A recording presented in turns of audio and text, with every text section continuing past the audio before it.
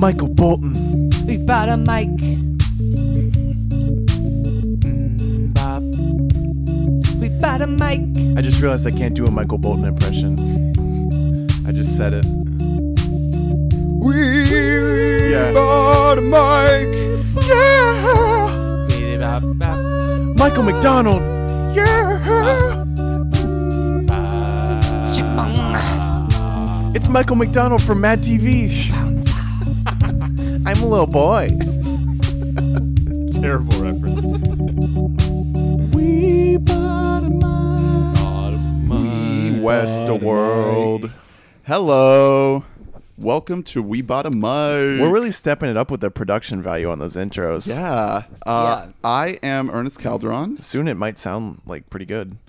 Maybe one day. I am Hunter Mobley. I'm Drew Dietzen, and what? Who's over there? Brett is back again. I had an intro for him, but it's a spoiler for Avengers, so I won't say it. Okay. So don't fucking say I know it So is. I'm gonna break it out. I'm gonna break it out later. Okay. Hey, Brett. What's up, guys? Hey, man. Hey. He returns. Whoa. Do you want to do a quick catch-up corner? Brett's catch-up corner? So pretty much, Brett's catch-up corner is that I haven't fucking done anything. So Good. That's about You've it. just been listening to We Bought a Mic. I've only been listening to We Bought a Mic. You know, I've listened to every episode 3 or 4 times now. You're doing like an Office watch through, except that we bought a mic listen through. Yeah, the thing is, they really get worse and worse as you go. Right. Yeah. Brett's the main guy that I trust. Like, every time we see you, the first thing you lead with is, all right, I have critiques for Yeah, What I'm always- Yeah. I'm like, can you say like hello to me first? You're just like, hey, I got beef. Well, yeah, he pulls out his little notepad and he's like, all right, so I had to write these down because there's so many. And Usually before I come to town, I'll write down what notes I have for We Bought a Mic to make sure they do better next time.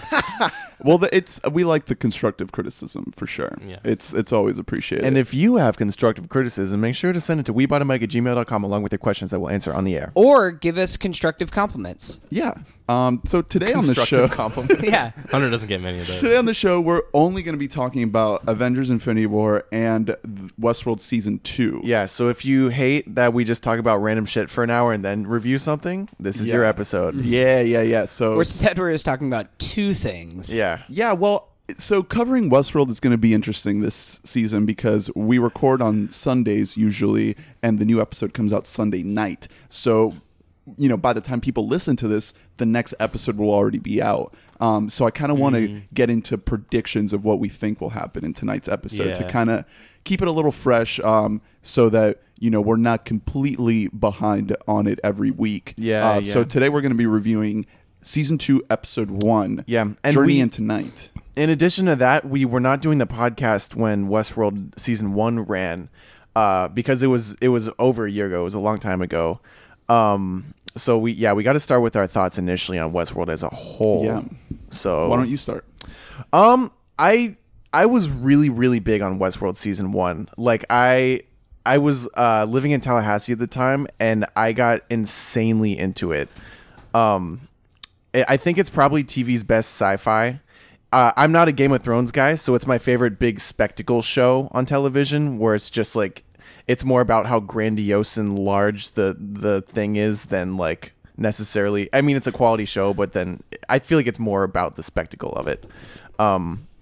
It has plenty of flaws. Like, notably there are plenty of people who critique the show, and for good reason. Like, if you asked me, if I was just blindfolded to like during the credits and you were like, hey, who do you think makes this show? It's funny, I would guess Christopher Nolan, like, number one, and it's made by his brother Jonathan Nolan, Who somehow doesn't have a British accent. he was born in America or something, but it's such a similar sensibility to my favorite Christopher Nolan movies, and I'm probably a bigger fan of him than most people are, where it is overwrought and the characters are not as much characters as they are serving the plot and the mechanics of what's happening. It's simultaneously incredibly complex writing and also really emotionally simple writing. Like, there's this weird duality to it. So it's a flawed show, but I'm in love with this show. Like, I just love watching it. It just makes me happy.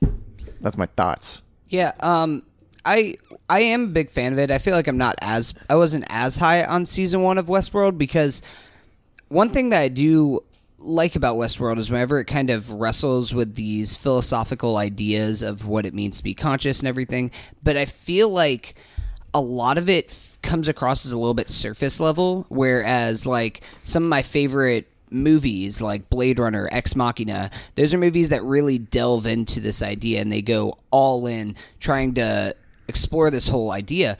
And I feel like Westworld is kind of they try and strike this balance between having philosophical messages while also being like kind of an action western, spaghetti western show. I still am really excited for it. Another one of my big issues with the show, which I know is going to be a big thing in season 2 as well, is that it relies almost entirely on the whole mystery box concept where you don't know what's happening around you, so you just kind of you are forced to buy into everything, and then as soon as like you kind of figure things out, like Westworld season 1, I feel like except for maybe 1 or 2 reveals, people were putting the pieces together before it was revealed on the show. I feel like it relies so heavily on the mystery box that it moves a little bit too slowly, and it doesn't really consider the audience to be as smart as we are. I agree with you very, very slightly, and I think that's something that's going to be a problem in season 2 specifically. I think you could already tell from the pilot. But season 1, I think it was done so well. I love the mystery box thing. Going back to what Drew was saying about this really big, grandiose world, but then again, you're really isolated. You're only on this, what we come to find out is an island. Yeah, that's a really interesting point, because the synopsis of the show, for like the one person who doesn't know, is that it's based on a Michael Crichton novel. Is that right? No, he didn't write a book. He just wrote the movie. Oh, okay. Wrote and directed, I'm pretty sure. So yeah, it's a Michael Crichton movie about much like Jurassic Park, about a futuristic theme park that utilizes robots that are basically like NPCs in a video game. It's the world that they're in is essentially Red Dead Redemption, like exactly, which is a great video game, but where like you go into this real world, they look incredibly real, they act real, but they only serve, these very rich tourists who come in and can do whatever they want, which is typically rape and murder. Yeah, this could range anywhere from, just hanging out with a Western family and seeing what that's all about. Or you can, go around going on these quests. These NPCs, they can't hurt you. Mm-hmm. But if you cut into one of these guys, they're going to bleed. It's going to look real. Yeah, so you get the thrill of getting into a gunfight or like, whatever depraved fantasy you have. And there's seemingly no consequences, but obviously the main, the synopsis phrase of season 1 is these violent delights have violent ends. And that comes in the form of these robots becoming sentient and realize what their purpose is and how fucked up that is. Which is what I think was the strongest part of season 1, is this exploration of what it means to be conscious and like intelligent and all the qualities that define humanity. We stand out from other animals because of our self-awareness about being alive and being conscious. I don't think as far as we know, there's no other species. Dolphins have sex for fun. That have the level of consciousness that we do. So this show tackles these huge ideas about life and existence that are so interesting. And that's really where the show kind of comes into its own and thrives. And I'm a little worried that it may not fully dive into that in season 2 as much as I was hoping, because season 1 really prioritizes that and really makes it creates this puzzle around like the mysteries of whether or not you're able to connect with these robots as humans, because they're presented as humans. Obviously they're played by humans, and it's in their performances that you're kind of like left in conflict about whether or not you empathize with them. And I think that's like really the core of the show, and whether or not you're gonna like it. I think we've talked a little bit about what issues people have with the show, and I think that's the key is if you are not able to get past the fact that they're not real people, then you start to struggle with like really connecting why with does this them. matter if they're not Exactly. if they're robots? Yeah. But I mean, I think to your point, while I do love those concepts, this does kind of share the same problem. Like you said, that's a Nolan property because it shares a lot of the same themes that a lot of Nolan movies do. One of the problems I have with Dunkirk, I really enjoyed Dunkirk, but it's one of those classic Nolan movies where it's confusing for the sake of being confusing, for the sake of leaving you uneasy and not knowing what's happening. It doesn't necessarily serve a narrative purpose. Yeah, it's like Nolan, more Chris than Jonah, but Chris Nolan really loves to just kind of fuck with his audience and test their intelligence. Yeah. And I think Jonah Nolan is also into that, but he's not maybe as good as Chris Nolan is at it. He still likes to test his audience, but still treat them like they're really dumb at points. So one of the, like, we won't spoil until later, but one of the main components of season 1 was time jumps. And Multiple timelines. And that's happening again in the season 2 premiere, but I think in a much more straightforward way. Yeah, there's no mystery about it. It's only, like a couple weeks or something between the two timelines so far? I'm confused about how this episode is being received, because online I've seen a bunch of like, well, it's classic Westworld, I don't know what's going on again, but I thought this episode was really straightforward. It's pretty straightforward, I think. I don't know what there's to be confused about. There's a reveal at the end and you're like, oh, we're going to watch how that happens, but it's... Well, we still have no idea what happened in between the two this is setting up the two timelines, and we have no idea what happened. Exactly. But it's not like they're like hiding the fact that there are timelines, right? Because in season 1, the fact that we were seeing multiple timelines was a mystery in itself. That was another mystery. We straight up didn't even know that for a while. And in this was a more straightforward episode in a lot of ways than a lot of what happened in season 1. I think it's...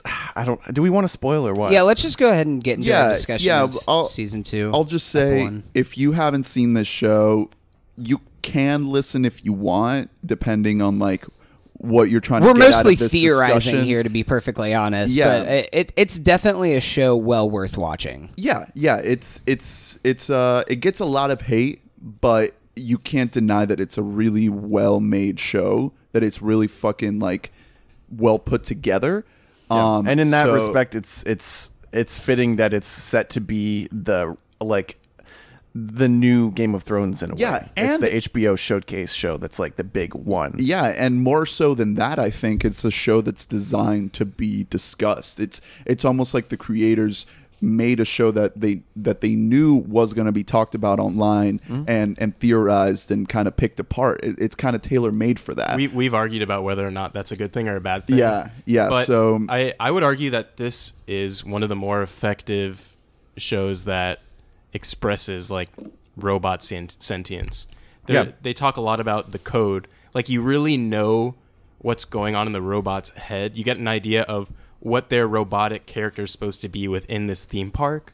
And we'll talk a little bit more about it in a little bit, but that's what is going to lead me into some more of my theories, where I don't necessarily think that they're even finding sentience. I think that they're still within this their is code. still kind of narrative. Okay. I mean, they say there's a line in episode 1 where I think it's Maeve says everything is code here.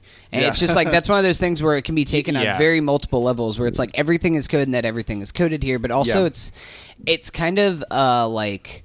I took it to be like a little bit metaphorical for the show itself. It's like you are trying to decipher the code as an audience member to try to analyze what exactly you're watching here. Like, I'm of the camp that believes that the intentional like online analysis component of the show is awesome, because season 1, that was like what I did. I would watch Westworld and then read these extensive Reddit threads where people theorize what was happening. Not once did I think that anyone would get anything right, and it turned out that like some of the theories were wrong and some were like dead on, and that made it better for me. Yeah, and Reddit famously kind of predicted every single twist in the show. I don't think that there was a single twist in season 1 that was not predicted by somebody in the Reddit community. And you would think that would take away from the big reveals, but for me personally, that made the reveals so much better, because I was rooting for these theories. Like, I was rooting for concepts that people had kind of like generated from thin air or from evidence. And if people get upset that, you know, reading these forums and watching these videos or listening to reviews or whatever they're doing, if they believe that doing that ruined their experience, then just don't do that in the first place. You don't have to go online and read articles and you know, listen to reviews or whatever. It's up to you to decide whether or not you want to engage in that stuff. Exactly. Yeah. So this is the whole point of what we're doing here. So if you want to go into the show not knowing what the hell is happening, then more power to you. Yeah. All right, so let's get into this episode. So spoilers from here on out. If you haven't seen the show, you've been warned. It's called Journey into Night, which I think, based on a couple things I read and listened to, is a line from Robert Ford in season 1, where he discusses the new narrative that he is. When Yeah, he's is kinda that the pitching- name of the new narrative? Is Journey into Night? I think that might be it. Okay, Yeah. That's why it So, rang a bell. so, at the end of season 1, that very last episode, it's pretty much revealed that like the narrative has begun, that he's successfully updated the hosts, and that they have this brand new code in them that Robert Ford has designed, kind of behind the backs of the Delos board. Okay, am I right in that? Yeah. Okay, so that's where the Robot Rebellion begins, and I think it's safe to say that a lot of people correctly are putting this as like the beginning of like the real, quote unquote, real show, the real story, that everything that happened in season 1 was like a prelude to this, kind of setting that up, which is kind of a bummer to me, because I really dug the world building of the park. And I wish that we would have gotten a little bit more exploration as to like what the intricacies of like how this park works. And that's kind of out the window at this point. But I'm kind of glad that like we don't need to keep having the discussion of just like, where is Westworld? No, I don't mean where does it exist? I don't mean that. I mean more about like what it's like to kind of operate this park and Yeah, you go see- to it and like interact with it. Just like before we even get into the two timelines that we are viewing in this episode, you could see just there's some clues like happening in next episode. We know that this like 30-year ago timeline isn't done yet. We're still getting that Or whole do we? timeline. That's the thing. What do you mean? The episode begins with what we assume, based on the reveals of the previous season, what we assume to be a flashback to the original Arnold, with the first version of Dolores having these discussions. That's what it's presented as. But the show has fucked with us and taken us on this wild ride that you almost gotta kind of take a step back and think like, if that's what they want us to think, it might not be that. Yeah, well, maybe I'm it's a talking. flash forward. They show Jimmy Simpson. Jimmy Simpson, and we know that okay. we know that he must be the Man in Black. Yeah, he's Ed Yeah, he Harris is. 30 Yeah. years earlier, which was that was the big twist that was one of two big twists that were predicted in season 1. The other was Bernard being actually Arnold, the co-founder of Westworld. So Jeffrey Wright, first of all, is an incredible actor. That's something we didn't mention. There's some really, really good Oh, I performances mean, in the this acting. show. I think that Tandy Newton is really Yeah. just like such a standout. Tandy Newton, Evan Rachel Wood, Jeffrey Wright. I'm not going to say James Marsden because he plays just like a moron, but he's good at playing that character. though. Ed Harris is always good. Jimmy Simpson wishes he would grow up to look like Ed Harris. He's not going to.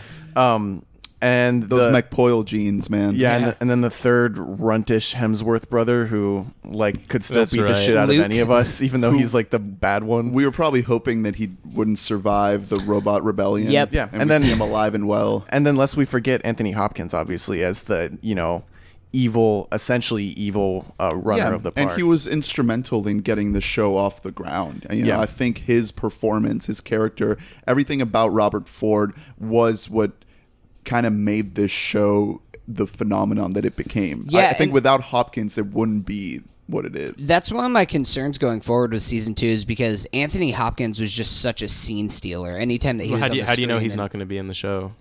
I mean, dead. he's dead, and I mean, we could get maybe a flashback, but, But Anthony like I Hopkins said- is not signed on for season 2. Oh, he's not signed No, at all. no. he he's did not. some voice work. Yeah, he for did the voice work. for the young Yeah. Ford robot. Yeah.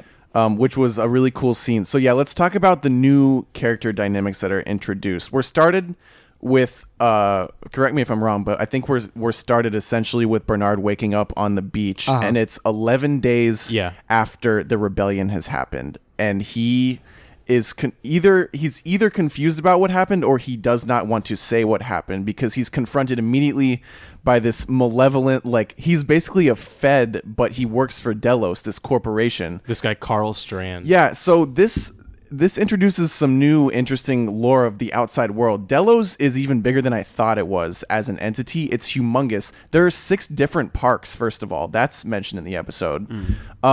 And Delos obviously has its own police force and like the control to just like keep people in the park, etc. So Not yeah, just police, but almost military. Yeah, Yeah, I mean it's they have like a basically military. warship, Yeah. and Delos I- is like a country. I didn't know if this was like supposed to be a thing to look into or not, but there was a lot of like Asian soldiers and stuff, and they like at the very beginning of the episode, they're like, "Oh no, you signed something that like Yeah, we there's have control of this." The prevailing theory I saw is that this is an island in the South China Sea Yeah, that's what a lot of people Yeah. are that Delos thinking. just straight bought. Yeah. So yeah, a lot. You know, the most forward in time timeline is Arnold touring around Westworld and seeing the carnage of what's happened with this rebellion, with the Hemsworth brother who somehow got out of dying in season 1. We don't really know how that happened, because Yeah. we were, led to assume that he was dead. And you know I who think I the last time we saw him, he got like abducted by Yeah. some Ghost Nation people. Yeah, it was. You're right. Yeah, exactly. Yeah. He was like about to get murdered, but I guess he was just kidnapped and got out of it. Someone who I want to be alive more than the Hemsworth brother is Shannon Woodward, the nerdy one who got Oh, yeah, killed, yeah, yeah. or supposedly killed. Maybe she'll be back. When did we last see her? Didn't she get like strangled or something? It was like right around when the Hemsworth brother. She was like left. snooping around. Yeah. But so anyway, then we end up going back in time to the beginning of the rebellion. So one new dynamic we have is Tandy Newton and the writer of all the characters in Westworld are paired up. Yeah. Who is what's his name? It's Sizemore in the show. Yeah, that's his character name. This dude is like too fucking much. First of all, he's a poorly written human. Yeah, I but want him to die. He's comic relief. He's way over the top. But after a while, I was kind of fine with it. I was like, whatever. This can just be funny. I It's a guess. good dynamic. He's like a total piece of shit, completely Yeah. over the top. But it kind of gives you a look into maybe what this future is just kind of like when somebody has a job like that. Yeah, and I think it's probably a meta commentary. Usually when a writer writes a pompous writer, they're kind of poking fun at themselves a little bit, that type of deal. Yeah. Sure. He's way over the top, and it's fun that he's paired with Tandy Newton. I'd rather her be paired with him than be paired with the fucking idiot doctors who end up like starting the Felix rebellion. and them. Yeah. That was one of the most frustrating parts of season 1 for me. One thing that I do find really fascinating about this first episode, and we kind of got a little bit of that in season 1, is that Tandy Newton is kind of becoming the hero of our story. Where Evan Rachel Wood, we first presented to her. Well, I mean, really, in the beginning, we're presented to James Marsden to be like our protagonist. That turns out to be like a total mislead, and we follow Evan Rachel Wood. But it kind of feels like these roles are kind of getting reversed, where Tandy Newton is becoming the character that we root for, and Evan Rachel Wood is just her character of Dolores is just kind of going on this whole killing spree, which is either her own sentience trying to like prove like this is my world now, like I own this, or it could just be like Ford's programming. Ford could have just like Yeah. written some shit in there before he died. I'm pretty convinced that's where we're at. But Yeah. then it makes it a little bit more confusing of where Bernard is. And yes, See, yes, that's he the is best. the best actor Yeah. of my freaking life. Yeah, Jeffrey he's- Wright's so Jeffrey fucking Wright's good. incredible. His character was the best character of season 1. The entire season, we think he's a human. Like that was the other big reveal that Reddit did predict, is that he is in fact like an android version of the consciousness of Arnold, the creator of the park, and like the benevolent half to Anthony Hopkins' malevolent half. He is an incredible actor, and his character is the most fascinating in the whole story right now because we don't know where he stands. We don't know, because in the future he is very tight-lipped. He is not really revealing anything to these feds about what happened until the very end of the episode. Okay, obviously. so I do want to comment on that. So we have at the very beginning of the episode, he wakes up, his glasses go into the sea, and obviously he has 20/20 vision. He only wears glasses because that's part of his character, like Arnold did. So he's walking across the beach, and we see all this crazy technology. The hosts are being assassinated because they don't trust the hosts.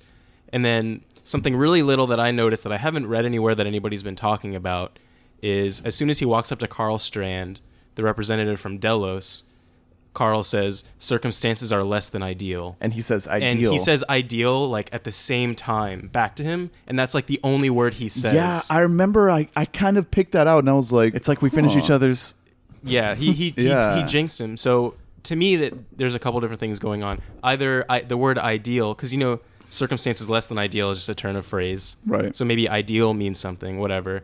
But also, it's as if maybe he's experienced this before. You know, he has that dreamy look on his face. He said right before that he dreamed this, where he was ditched by all the hosts and he was on a beach. Yeah, when he's having that conversation with Dolores. Yeah. Another thing that it made me kind of think is because the other new duo that we have is Bernard in the flashback. It's Bernard and Tessa Thompson's character, who's finally getting used, even though her character is still not fleshed out at all. She has almost no characteristics.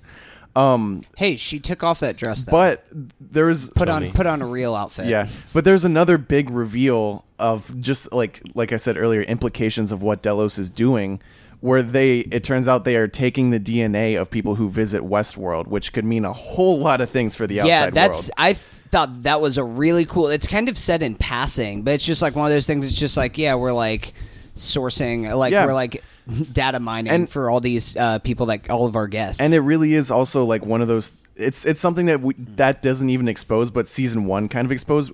Of all these characters that we're just meeting this episode, we don't know which ones are robots or which ones are not. This Fed guy could be a robot. We have no idea. And all of the people that follow him around, too. He could just be a clone of some guy who visited Westworld's consciousness. And or something. who knows they're a robot? You know, if they are hosts, they probably don't even realize. Exactly. So I have a thought on the Bernard kind of like phasing in and out, because that was something that happened to Dolores in season 1. You know, we had her kind of jumping back and forth in the timeline, like her consciousness was like kind of freaking out a little bit, and now it's happening to Bernard.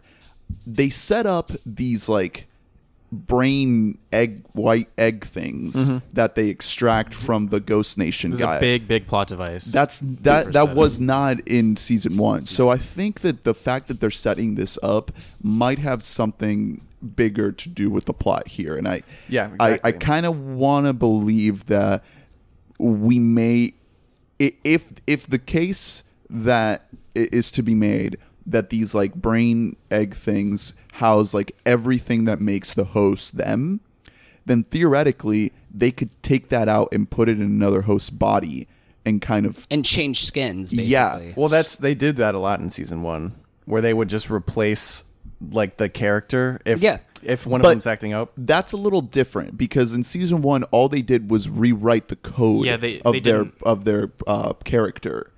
True. Like rewrite their behavior. You know, this is completely different. This is extracting everything that makes them and putting it in another host's body. So we could start to see that in some of these main characters. I think it wouldn't be too far-fetched for Bernard, the Bernard that we see in the 2 weeks later timeline, to actually be another character. Yeah, and that's kind of fascinating. To maybe be Dolores. Yeah, or, I read that, and I think the Dolores theory is kind of BS. That's like one theory that I don't think is realistic. I understand like the aspects that like would make that believable. How he wakes up like really confused, you know, doesn't put on his glasses, and then at the end he says that he killed the host, and we've seen Dolores killing all the hosts. Yeah, but that doesn't really work for me. Also, we do see like Dolores like in the next episode, and she's like wearing a dress or something. There's little clues like that. Yeah.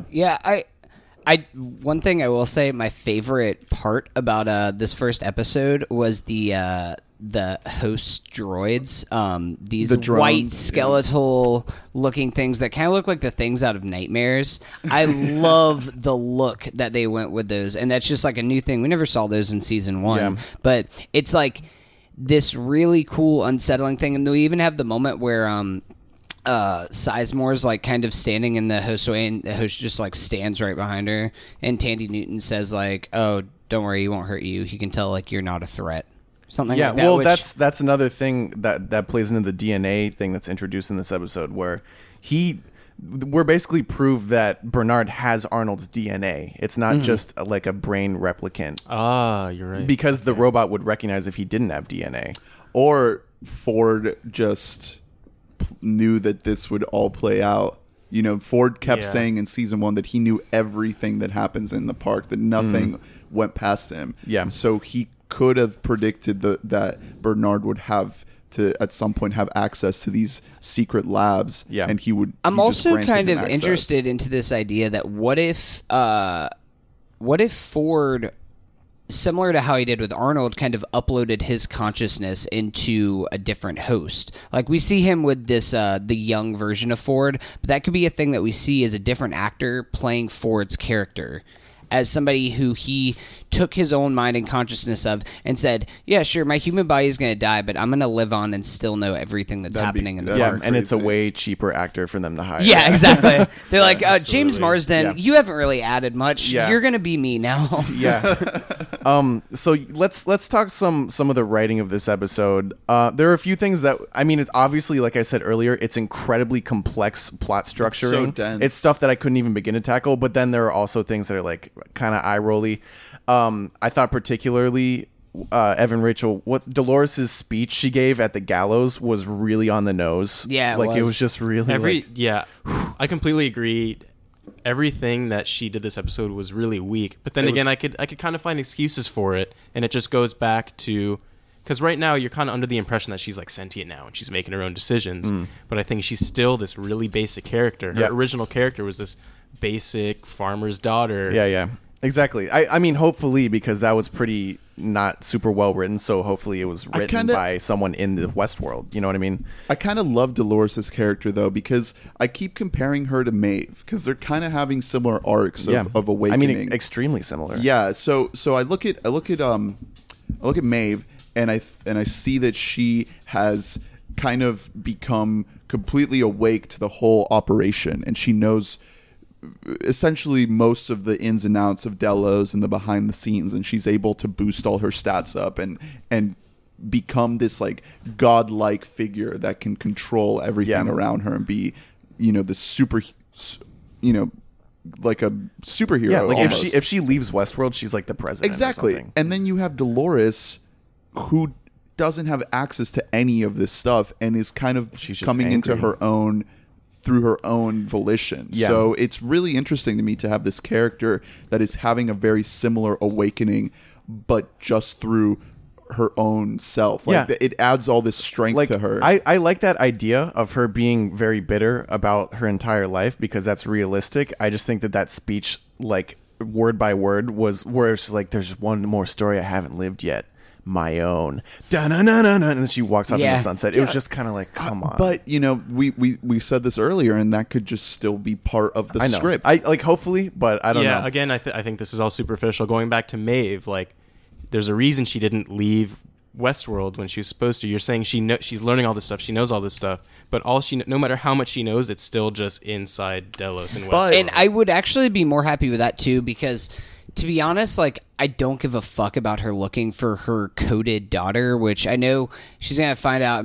She's gonna come across her daughter, and her daughter's not gonna. Yeah, she's recognize not- her. yeah, like she should it's like- know this. It's one of Yeah. those things She- where I it's think just, she it does know seems- it. I think she does. Yeah, but it's like, why are we using this? Like, why this seems like a weird use of time. I would rather see Maeve go into the real world and see her like live in a world of humans. I just where she's I think a that's superbot. that's for a later season. Because this episode did make me want to see what the world is like outside of Delos, but I don't know if we're going to get into that this I season. think that's a little too much. yeah, exactly. I think we're going to wait for that. So with Maeve being the one on the quest for her daughter, it kind of makes her one of the more relatable, sympathetic characters. Despite on the fact that show. she's also going on a killing spree, much like Dolores. Yeah, but she's not out to just kill because You're Dolores right. Dolores is really doing it just to assert herself as like a being with Yeah, that, an with the- agent of change. with the capabilities of choice and just like self agency and all that. But Maeve is a much more personal journey, and even I think she knows that she's gonna be disappointed. But because she saw this script in season 1 of everything that she was about to say and do, I think that made her realize that how far Ford's control stretched. And she realized that her leaving the park was part of Ford's No. script. It was part of the script. Like she saw it in the in the action tree. She saw like what it was called, but I still think part of that was her staying. And just a little clue to that was I can't remember exactly what happened, but someone was like, "Oh, Maeve, did you do this?" And she's like, "No, but somebody with similar sensibilities did." Not really sure. Oh yeah, but she's like relating to Dolores right there. And but it was Ford. It was Ford who's doing all this stuff. No, she's talking about Dolores in that scene. I can't remember. She Exactly doesn't what know. was She doesn't referencing. know. She doesn't know like who Dolores is or what she's doing because she's removed from that. Oh, okay. But she's really talking about her and relating to those parallel arcs. But I think that if you really think about why Maeve stayed in the park, that question is so crucial to her character because it was in her programming to leave. It was part of Ford's story for her to leave the park. But was it though? You can't say that. Yeah, for exactly. Sure. It could be one of those things where now she saw that and she acted against it, so she thinks that she's making her own conscious decision, but maybe that was already programmed in her the whole time to ignore the script that's right in front of her conveniently and just be like, you know what, I'm not going to do that. And Ford already planned for that. Damn, that's that's kind of That's one of the things with the show. Is it gives you this duality to every possible choice. it gets into the minutia of kind of the theme of the show is like what is free will for us and for them. Like just because like it's pre-predicted what they're gonna do, does that mean they don't have free will? Because like it was pre-predicted that I was gonna eat breakfast this morning, but I still did, and I didn't feel like it was like God's plan or whatever. It's just something that we do. And I think that that's really what Nolan and his wife are trying to get at here is like by watching the show, they want us to think about our own lives and our own behavior and how we're also in loops and we're also kind of like stuck in this scripted behavior that much like the hosts are. And you can kind of follow this chain of actions that is almost predetermined in our lives. Yeah. Before we move on, I do want to talk a little bit about Ed Harris, Man in Black's character, whose name is actually William. William? Yeah, William. They call him Bill. I'm just going to call him Man in Black anyways, because that's just a better name than William. But I'm kind of curious to see where his timeline is going, just because we see him interact with young Ford, and Ford tells him like, "This is your is your game now. Now everything like, has you're stakes." welcome. Now you can just actually slaughter you got what you shit. wanted. And Yeah, we saw that's what like all that he was looking for in season 1 was he was just like, this place has so much potential, but there's no stakes here. Now he finally has the stakes, and young Ford shows up with a mission for him, saying, like you're not, like you need to go to where it ends, it begins, and where it begins, it ends, like kind of like a death rebirth kind of thing. It alludes to Dolores, because his story started with Dolores when he first came into the park. Dolores was the first person that he kind of connected with. That's true. He basically fell in love with like a waifu pillow. Yep. Yeah. But in the future. But I'm kind of curious to see like what his storyline is going to be doing going forward, because it feels like he's kind of it feels like we have 3 parallel stories happening right now, and I'm curious to see how they're going to eventually come together. I forget if he explicitly said it or if it was just kind of undertone, but in season 1, it seemed that in addition to actual consequences, it seemed like he wanted to live forever. It seemed like he knew that the technology was there with these robots, that his consciousness could be uploaded. Damn. And I think that that's going to play into it. I think he wants, like, he's really old. Ed Harris is old as shit, and he looks worse for wear. He does. I think that maybe part of it is like he wants the thrill of dying, but also wants to be eternal. And he's also like, you have to think he's been in this park for for like decades now at this point. Yeah, like 30 years. 30 years he's been in this park the entire time. Like, Yeah. he doesn't exist in the real world Well, outside. he does. No, he does, because he's Yeah, become a billionaire. He's like their biggest benefactor of the park. That's mentioned in This is season just his one. like big Oh, yeah, I vacation guess spot. Yeah, Yeah, so he yeah. comes in and out, but he's like a regular at a bar. He comes in like more than anyone probably. So, what do you guys think is going to happen in tonight's episode? Is All it right, just so futile to kind of predict? I do want to. There was another like quick theory I wanted to bring up that I think will be a factor in this coming episode that I read. It was a Den of Geek article, where it says that Strand, the Delos guy, knows that Bernard is a robot during this whole time that they're looking around and seeing what what happened during this massacre. And they're just playing along. And they're playing along. They're pandering, really like Shutter Island-y kind of I like that. Blade Okay. Runner-y. Yeah, that's a great theory. Right. See, this is why I like the show. I love just being like, hey, what do you guys think? You know? Yeah, I don't need to go on Reddit and read about it. You know, I can talk to you guys about it. Hey, fuck you, man. Hey, we're better. I don't want to talk to Drew about it, but Yeah. Hunter and Ernie, what do you guys think? Yeah, another one that I read that I liked, we mentioned it earlier, but they did introduce the concept of like just putting your brain in someone else's brain, robot brain. Right. So the theory that maybe Dolores is someone else, I think maybe has more credence than, I don't think that they would make Bernard someone else, because we have a lot of emotional weight in Bernard, even knowing that he's a robot. He was the anchor of season 1. So I don't think that they would just switch him up for the entirety of the next season on us. But then again, they're trying to defy expectations. That's what the show kind of actively is trying to do. So we can't say for sure. I'm just hopeful in the next episode or two we see Samurai World. Yeah. I think we really- will. We're about to. I think that I'm hopeful that that's where I think it's called Shogun World. Shogun, Shogun World. World. Yeah, I'm hoping that that's where. fucking insensitive shit. Yeah, I don't. Yeah, I earlier don't. you called it Sushi Sumo World. Yeah. Yeah, that's fucked up. China World. I don't know. Yeah, and It's then all the before that, same. he was calling it Isle of Dogs World. Yeah. Quick, okay, last question. Was Teddy the one floating in the water at Yes. the end? Yes, yeah, yeah. definitely. Okay. 100% he was.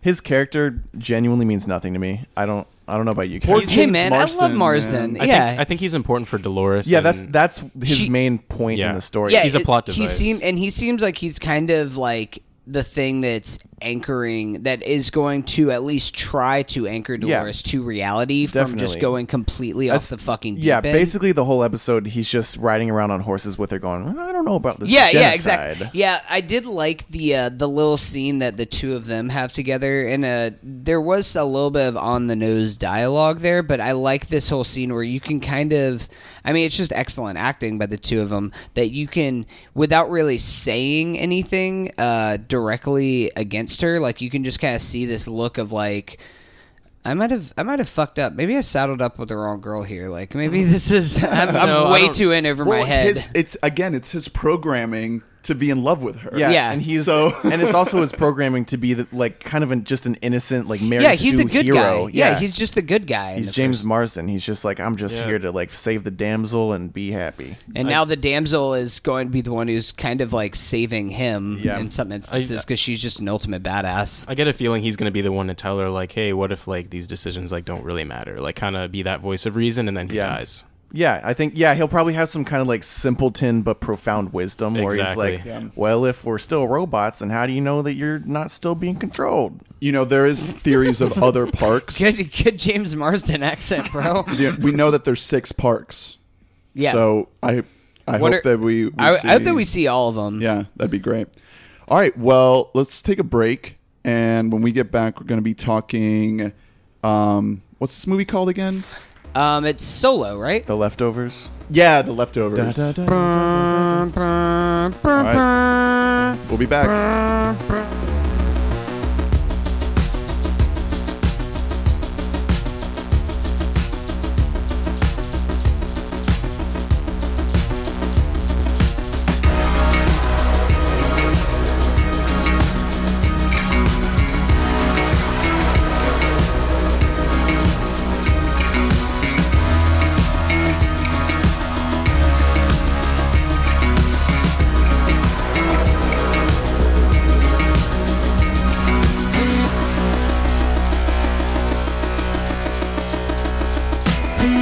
Some boys hate themselves, spend their lives resenting their fathers. Some girls hate their bodies, stand in the mirror and wait for the feedback. Saying, God, make me famous. If you can, just make it painless. Just make it painless.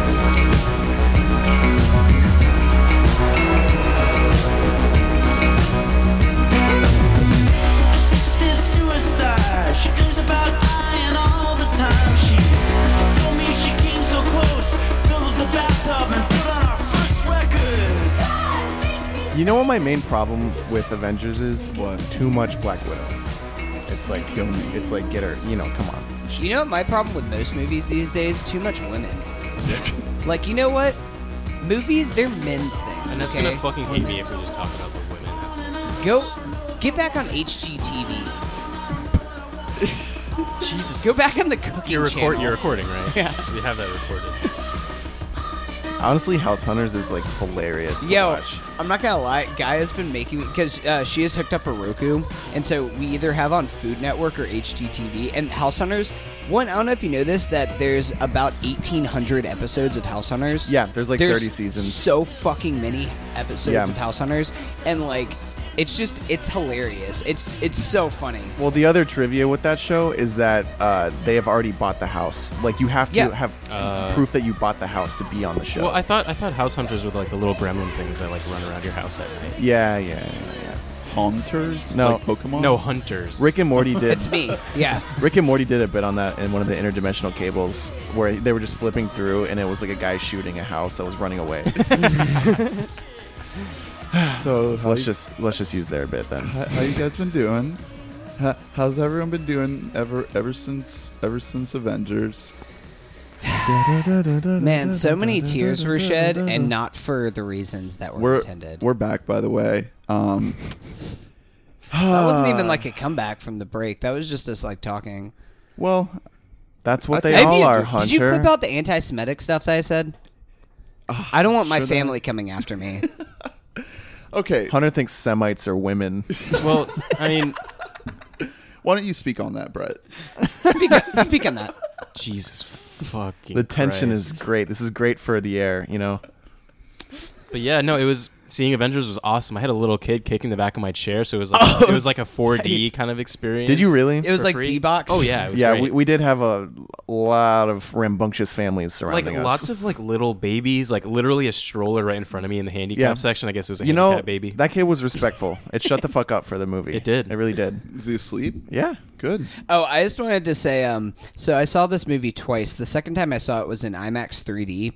So, you know, it's opening weekend. Everybody, anytime a new character pops up, they see Captain America, everybody applauds, and it's like, woo, yeah. There was this guy sitting next to me who was like, he was so into Thanos. Anytime that Thanos got another stone, he would just clap. Yeah. Like, he got so excited, and then by the end of the movie, he was like applauding. He was the only person who was just like, yes. Oh my God. yes! That was It was Brett's joke. hilarious. Yeah, that was my joke because I was so fucking annoyed with people. We had clapping so much throughout the clapping. movie. I was honestly fine with it because I was just interested in it. I usually do not go to theaters where people clap, but this was the biggest theater, and it was in a shopping mall, so the audience was very general. Filled with sheep, dude. It was yeah. I mean, it was just like you would hear the people behind us. Someone would make like a really basic joke, and he'd be like, "Haha, Iron Man hates that guy." Like they would explain it. Something that doesn't need to be explained Yeah, exactly. at all. No, I mean, I think I kind of like going. I mean, I like seeing movies like this, like big, huge blockbuster movies. I like seeing them opening weekend, and I like seeing them like 2 weeks later. That's- when I gotta everybody's do already that. seen that Yeah. because I like seeing movies like whether it's a Star Wars movie or a Marvel movie where you're there with the audience and The like, energy of you the feel the crowd. energy, everything. That's how it was the first time Yeah. we saw Ready Player One. Was the audience was so into it, like it was crazy. I recognize the reference. The Kessel Run. The Kessel Run. I mean, I could, you know, if anything, if there's any cheering I could excuse, it would be like Thanos getting another Infinity Stone. Like that's kind of cool. You're cheering for Thanos then. Well, Thanos I is just knew that you were fucking evil. well. If we want to start talking about the movie, you do kind of look like a purple thumb. with a nutsack So- chin. Again with the anti-Semitism. It's like you gotta stop, man. I'm still thinking about whether the Holocaust happened in the Bright universe. Or Yeah, not. right. Or 9/11. Oh boy. What happened there? That's funny. Okay, so we can't really talk about this movie without spoilers. So let's just kind of give some Well, general thoughts Yeah, let's Yeah, get absolutely. about We- how yeah. we feel, and then devote the big chunk of this podcast to just really picking it apart in the spoiler section. Obviously, this movie is probably gonna break the record for the biggest opening weekend of all time. Hunter and I predicted a little bit of this last week, and our predictions were a little low. We thought it was gonna be like 2 or 3 all time. And sounds like a great fucking episode last week. Yeah, boy. And it looks like it's going to be number 1. No surprise there. It's Wow. fucking every fucking theater in town is selling out. So it's ridiculous. It's projected to be like upwards of $250 million. Yeah, right. 250. Right now, Star Wars: The Force Awakens has the record with 247.9. Okay. So All right. 248. Yeah, so we Well- were predicting like 240, 245. Yeah, so a it's little bit low. But Yeah, Good for Disney. kill me. Yeah, thank God. They really need a big break. So, Brett, what did you think of Avengers: Infinity War, the 19th entry in the Marvel Cinematic Universe from the directors of You, Me, and Dupree, Anthony and Joe Russo, 2018? It was a lot of, hey, how am I going to get out of this one, dude? Yeah. No, but- Yeah. Wow. Say, Dupree. I can't believe Owen Wilson got recast as Iron Man. As this Iron movie. Man and Captain America. But, Yeah. so, Scarlet Witch. general thoughts, I would have just called this movie Avengers Ex Machina. That's what it felt like the entire time. But, really, Was that an insult to Ex Machina? I think he means Deus. No, Ex he means Machina. the- like Deus Ex Machina. not the movie, the entire premise of Yes. Ex Machina. The word. So I went and I generally I liked it. The things that I was worried about, obviously, so many characters. How are we going to care about all these characters? How the hell is pacing going to work out? And it was all right. The pacing was okay. You know, I wasn't bored. There was a lot of action. I really wanted to see big action. I don't want to spoil any specifics about that. You know, going in there's going to be big action, but you know, really awesome. Like, let's see some fucking superpowers, dude. I want to see what they can really do. So that was really nice. And you know, I feel like I still care. I was worried that I was really not going to give half a fuck at the end of this movie. No, same. Yeah. For future movies, and I think I'm going to be down to keep watching. Yeah. Yeah, so I was kind of talking a little bit about this with Ernest because we both saw this on Thursday night, and then we kind of had to talk to each other about this. And I kind of feel like you can't judge this as a movie because there are two ways to think about this. As a movie, it's not great. There's a lot of problems with it. But as the culmination of everything that Marvel has been building to, it does a pretty excellent job. It is a story about the MacGuffins of MacGuffins. You get 6 MacGuffins and you've got the MacGuffin. Like, that's what the story is, and that's what the whole story is leading to. There is no time spent setting up these characters, probably smartfully so, just because, like, how... Except for Thanos. Smartfully. Fucking George W. Bush over here.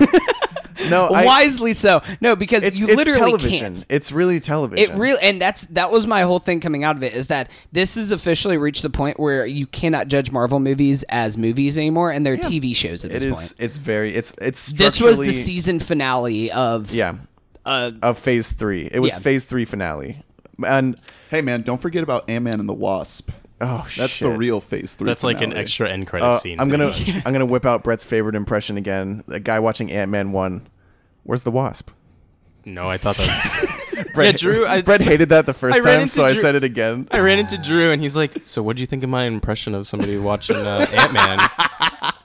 And I was like, it was terrible. Brett gets it. What did you think of this movie, Drew? Okay. I mean, I've said it plenty on the pod. I went in tired. I went in very Defeated. I went in not expecting it to hold up to my even low I mean, I expected it to be perfectly adequate, and I think it was definitely better than that. It does, like we said, I judged it more as television. It 100% relies on you, the viewer, having watched over 30 hours of material. Oh yeah, I mean, this can't be like your introduction to the MCU, like, exactly. or otherwise you're gonna be like, why do I care about any of this? and also statistically, it's probably not like. Even for like a dumb movie viewer, like they wouldn't just finally now be like, "Hey, I should check out some of these movies." Well, I will say that it doesn't necessitate you to have had to watch all of the Marvel movies. Say No. you saw like one Captain America movie, or you saw one Thor movie, that's enough to be like, oh fuck, Yeah. that's Captain America. Really? But Yeah. the Thor movies, you should watch Ragnarok because Thor is a completely different character now than he was in the first two Thor movies. you yeah, could- he's a bro. Well, let's not talk about that. You could essentially you could narrow it down to maybe 5 movies that are kind of essential for this. The first 2 Avengers, Guardians. Civil War, and yeah, you have to know the Guardians. But I mean, I really was honestly impressed with this movie. Just, you know, after leaving and thinking about it, I'm maybe a little cooler on it just because of certain concepts that didn't really hold up. But there's just like this movie shouldn't have worked as much as it did for me, and I think I would put it above the other two Avengers movies. That's not a shock with Age of Ultron. I really didn't like that movie at all. But the first one I thought was a solid movie. I think this one did better for me in that I feel while it was obviously bloated, it was going to be no matter what. I think that it hit better in terms of drama, in terms of actual impact, and in terms of humor, which is a big part of these movies. The first two Avengers movies have a lot of light chuckles, and which is one of my least favorite forms of joke. Like a joke that's almost inevitable and you already know it before they say it. And I think that this one definitely outclassed it in those terms.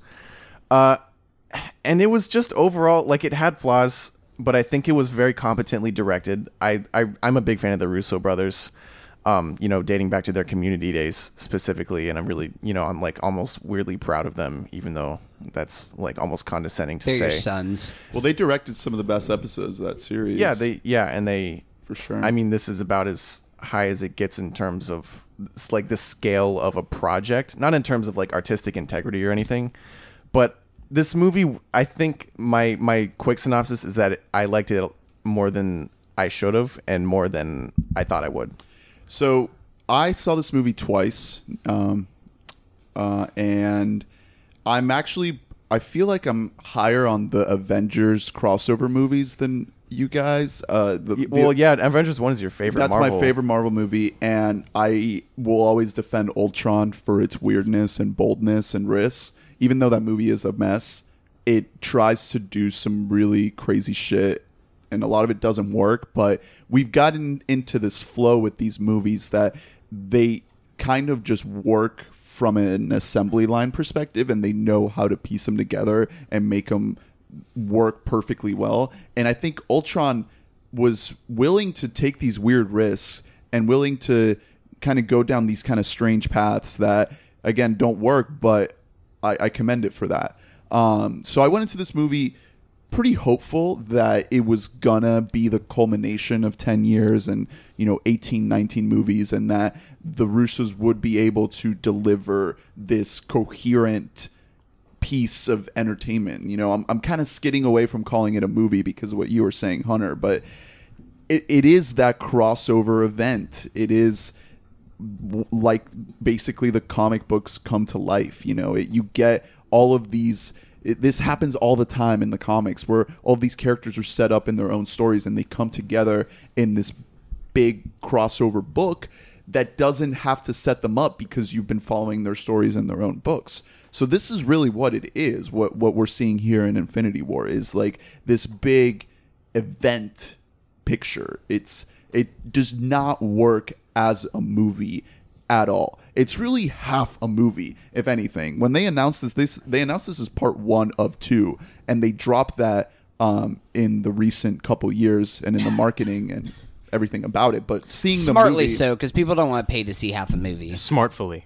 But this is half a movie. It doesn't really work as a singular work, and it shouldn't, because you are expected to go into this movie kind of knowing where all of these characters come from. You are expected to watch the previous MCU entries that set up the characters. That's why they did this. That's why they were building up to this big culmination of everything, so that you don't have to worry about introducing these characters to the audience in this movie. You do it in the other movies, so that you spend 2.5 hours of Infinity War punching big bad Thanos. And I will say that I am very, very conflicted about this movie, because on my first viewing, I was just so kind of down and confused and shocked and a little sad that I couldn't really bring myself to say, like, yeah, I enjoyed that. Yeah, I love that. And the film side of my brain just kept nagging at me and saying, like, that this movie is a mess. It's a bloated disaster. It doesn't make any sense. It's just almost nonsense. But then the Marvel comic book fan side of me. You're like Venom, where the film side is like your disease. Yeah, we love this movie. Yeah, it just kind of told me that side of me made me realize that, like, you know, this movie should be a mess. Everything about it just screams like bloated, incoherent cacophony of just nonsense.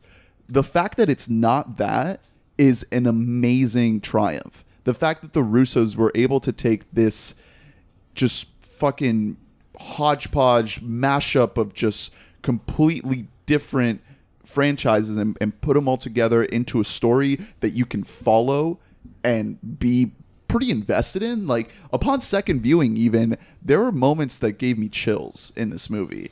And there's a lot of moments that are going to make me want to revisit this movie, because there is a lot of gravitas in this film, particularly with Thanos, which is really surprising because we'll talk about that more. Yeah, sure. I definitely wanted to add to that I think probably the biggest highlight of this movie is that I cared about Thanos' character when, all leading up to it, we were just talking about coming off of Black Panther, which had such a compelling villain with Eric Killmonger. It was like, I don't think that I'm going to give a shit about a space alien, but like a purple guy. Yeah. And I wouldn't say his performance is as good or as memorable as Killmonger's is. However, I do understand where he's coming from. And like, I feel like the secret to making a good villain is they don't think that they're a villain. They think that they're doing the right thing. And you feel that with Thanos. He has these kind of environmental concepts that he's going off of, and I buy into that. Which is a big change from the comic books, because in the books, all he's doing is he's trying to woo a woman. He's in love with Lady Death. Yeah, with Death. And that's all he wants to do. He wants the Gauntlet to like make her happy and please her and impress her. It's definitely better. A lot was riding on Josh Brolin's performance, who is a great actor. This was a great performance by him. Josh for Brolin's being just voice. kind of never done anything poorly. And if I were to guess, I'm assuming he got the most screen time in the whole movie because Yeah, oh yeah. yeah, he interacts with every individual like separated set of characters. And I think he really did a solid job. I think it's like you get the motives. I think it could have gone maybe a little more into it. He's just kind of like, yeah, if there's half the people, then that'll be better. Which, I mean, it's obviously more complex than that. Yeah, and I think the technology of the facial motion capture, the effects, really are instrumental in you connecting with this guy. Yeah, you can see it in his like eyes and the way that his eyebrows It's move. amazing. Like, It looks great. It's what it feels like, a great performance, which is weird to say, and you wouldn't expect that from just Thanos. Like that, you wouldn't expect to get a great performance from that. Sorry, go ahead.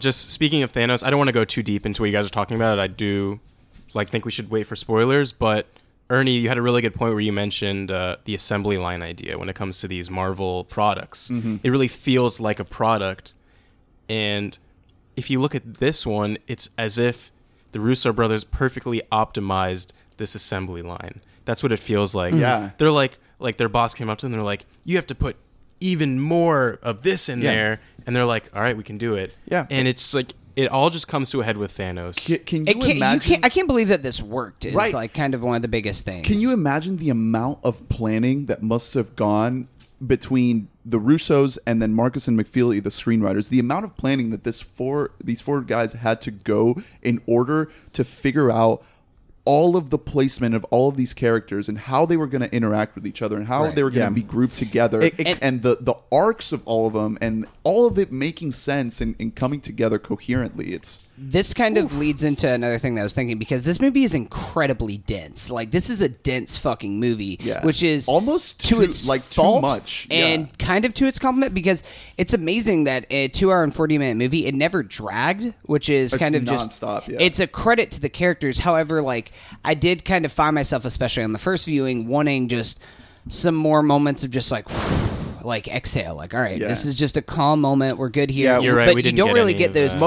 that. Most of the calm moments were with the Guardians. Yeah. It was just comic relief. Yeah. But even still, because you're looking at characters that would be leads in their own movies, you're still like invested in like every line of dialogue that they're saying. And that's why I think this movie, I definitely I agree with you that my opinion of it definitely improved after seeing it a second time. I feel like this is a movie that's kind of because it's so dense, it's intended for you to see multiple times to kind of catch more little things along the way, whether it's little moments or just kind of understanding the characters and their relationships a little bit more. I definitely recommend seeing this movie a second time. Also, I really recommend for those of you listening to see this movie in IMAX. I saw this movie in IMAX. If you're able to, I saw it in IMAX 3D, and I mean, pretty much this entire movie, I'm not a 3D person. I normally hate seeing movies in 3D, and it just so happened the only time I could go, they only had a showing for IMAX 3D. So I went to it, but this pretty much the entire movie is shot on IMAX cameras. Whole movie. The entire movie is, and it takes up the full the IMAX full screen. and the sound is amazing, the look is amazing, and Dolby. this isn't like an in-your-face 3D, because that's the shit that I hate, is whenever they take a shot that's clearly meant for a 3D audience where it's like, whoa, the T-Rex is coming right out to bite Yeah, I you, know. like shit like we that. call that, I hate that. we call that Great Gatsby 3D. Yes, exactly. Yeah, where you're there's- like, it's intended to make you want to buy a 3D Yeah, ticket we call so that that the they Lerman. get more money. Seeing it in 2D, there was never a moment where I was like, oh boy, there's something coming at me. Yeah. Yeah, and in 3D you don't feel that either. It just, the 3D is so impressive in this movie because it just kind of provides more depth to the screen. It feels like not depth to the characters though. But it feels more like whenever you're watching it on this huge screen with the 3D, it feels kind of like you're in the room with these characters. And the cinematography of this movie is absolutely so impressive. Yeah, That's for one it of being the things. like mainly like cartoons. Yeah, and for I mean, CGI stuff. it's a lot of the battle sequences are pretty much entirely CGI, which we've talked about it before, but it's kind of gotten to the point that anytime I see a CGI battle sequence, I kind of just turn my brain off Yeah, a little bit. it's all computers. And while I don't think this is the best of any Marvel movie, it's certainly up there with like some of the better work that they've done, because it does feel a little bit more cohesive than a lot of other big CGI battle scenes. That was my biggest problem with Black Panther, and a movie that I otherwise love. The action is pretty bland in Black Panther. Especially in that third act. Yeah, it's like really generic, and I'm like, what am I even looking at right now? With this movie, I never felt confused as like, all right, what am I looking at right now? Like, Pretty it all clear. had pretty especially context. in IMAX. Like Yeah. on that We get a check every time someone says IMAX. on that Yeah. largest This on that podcast largest- is brought to you by IMAX. But I'm what does serious. it stand like, for? Like the fact that it's just this giant picture, it makes it so much more crisp and clear, and it really, you get a lot out of the format for sure.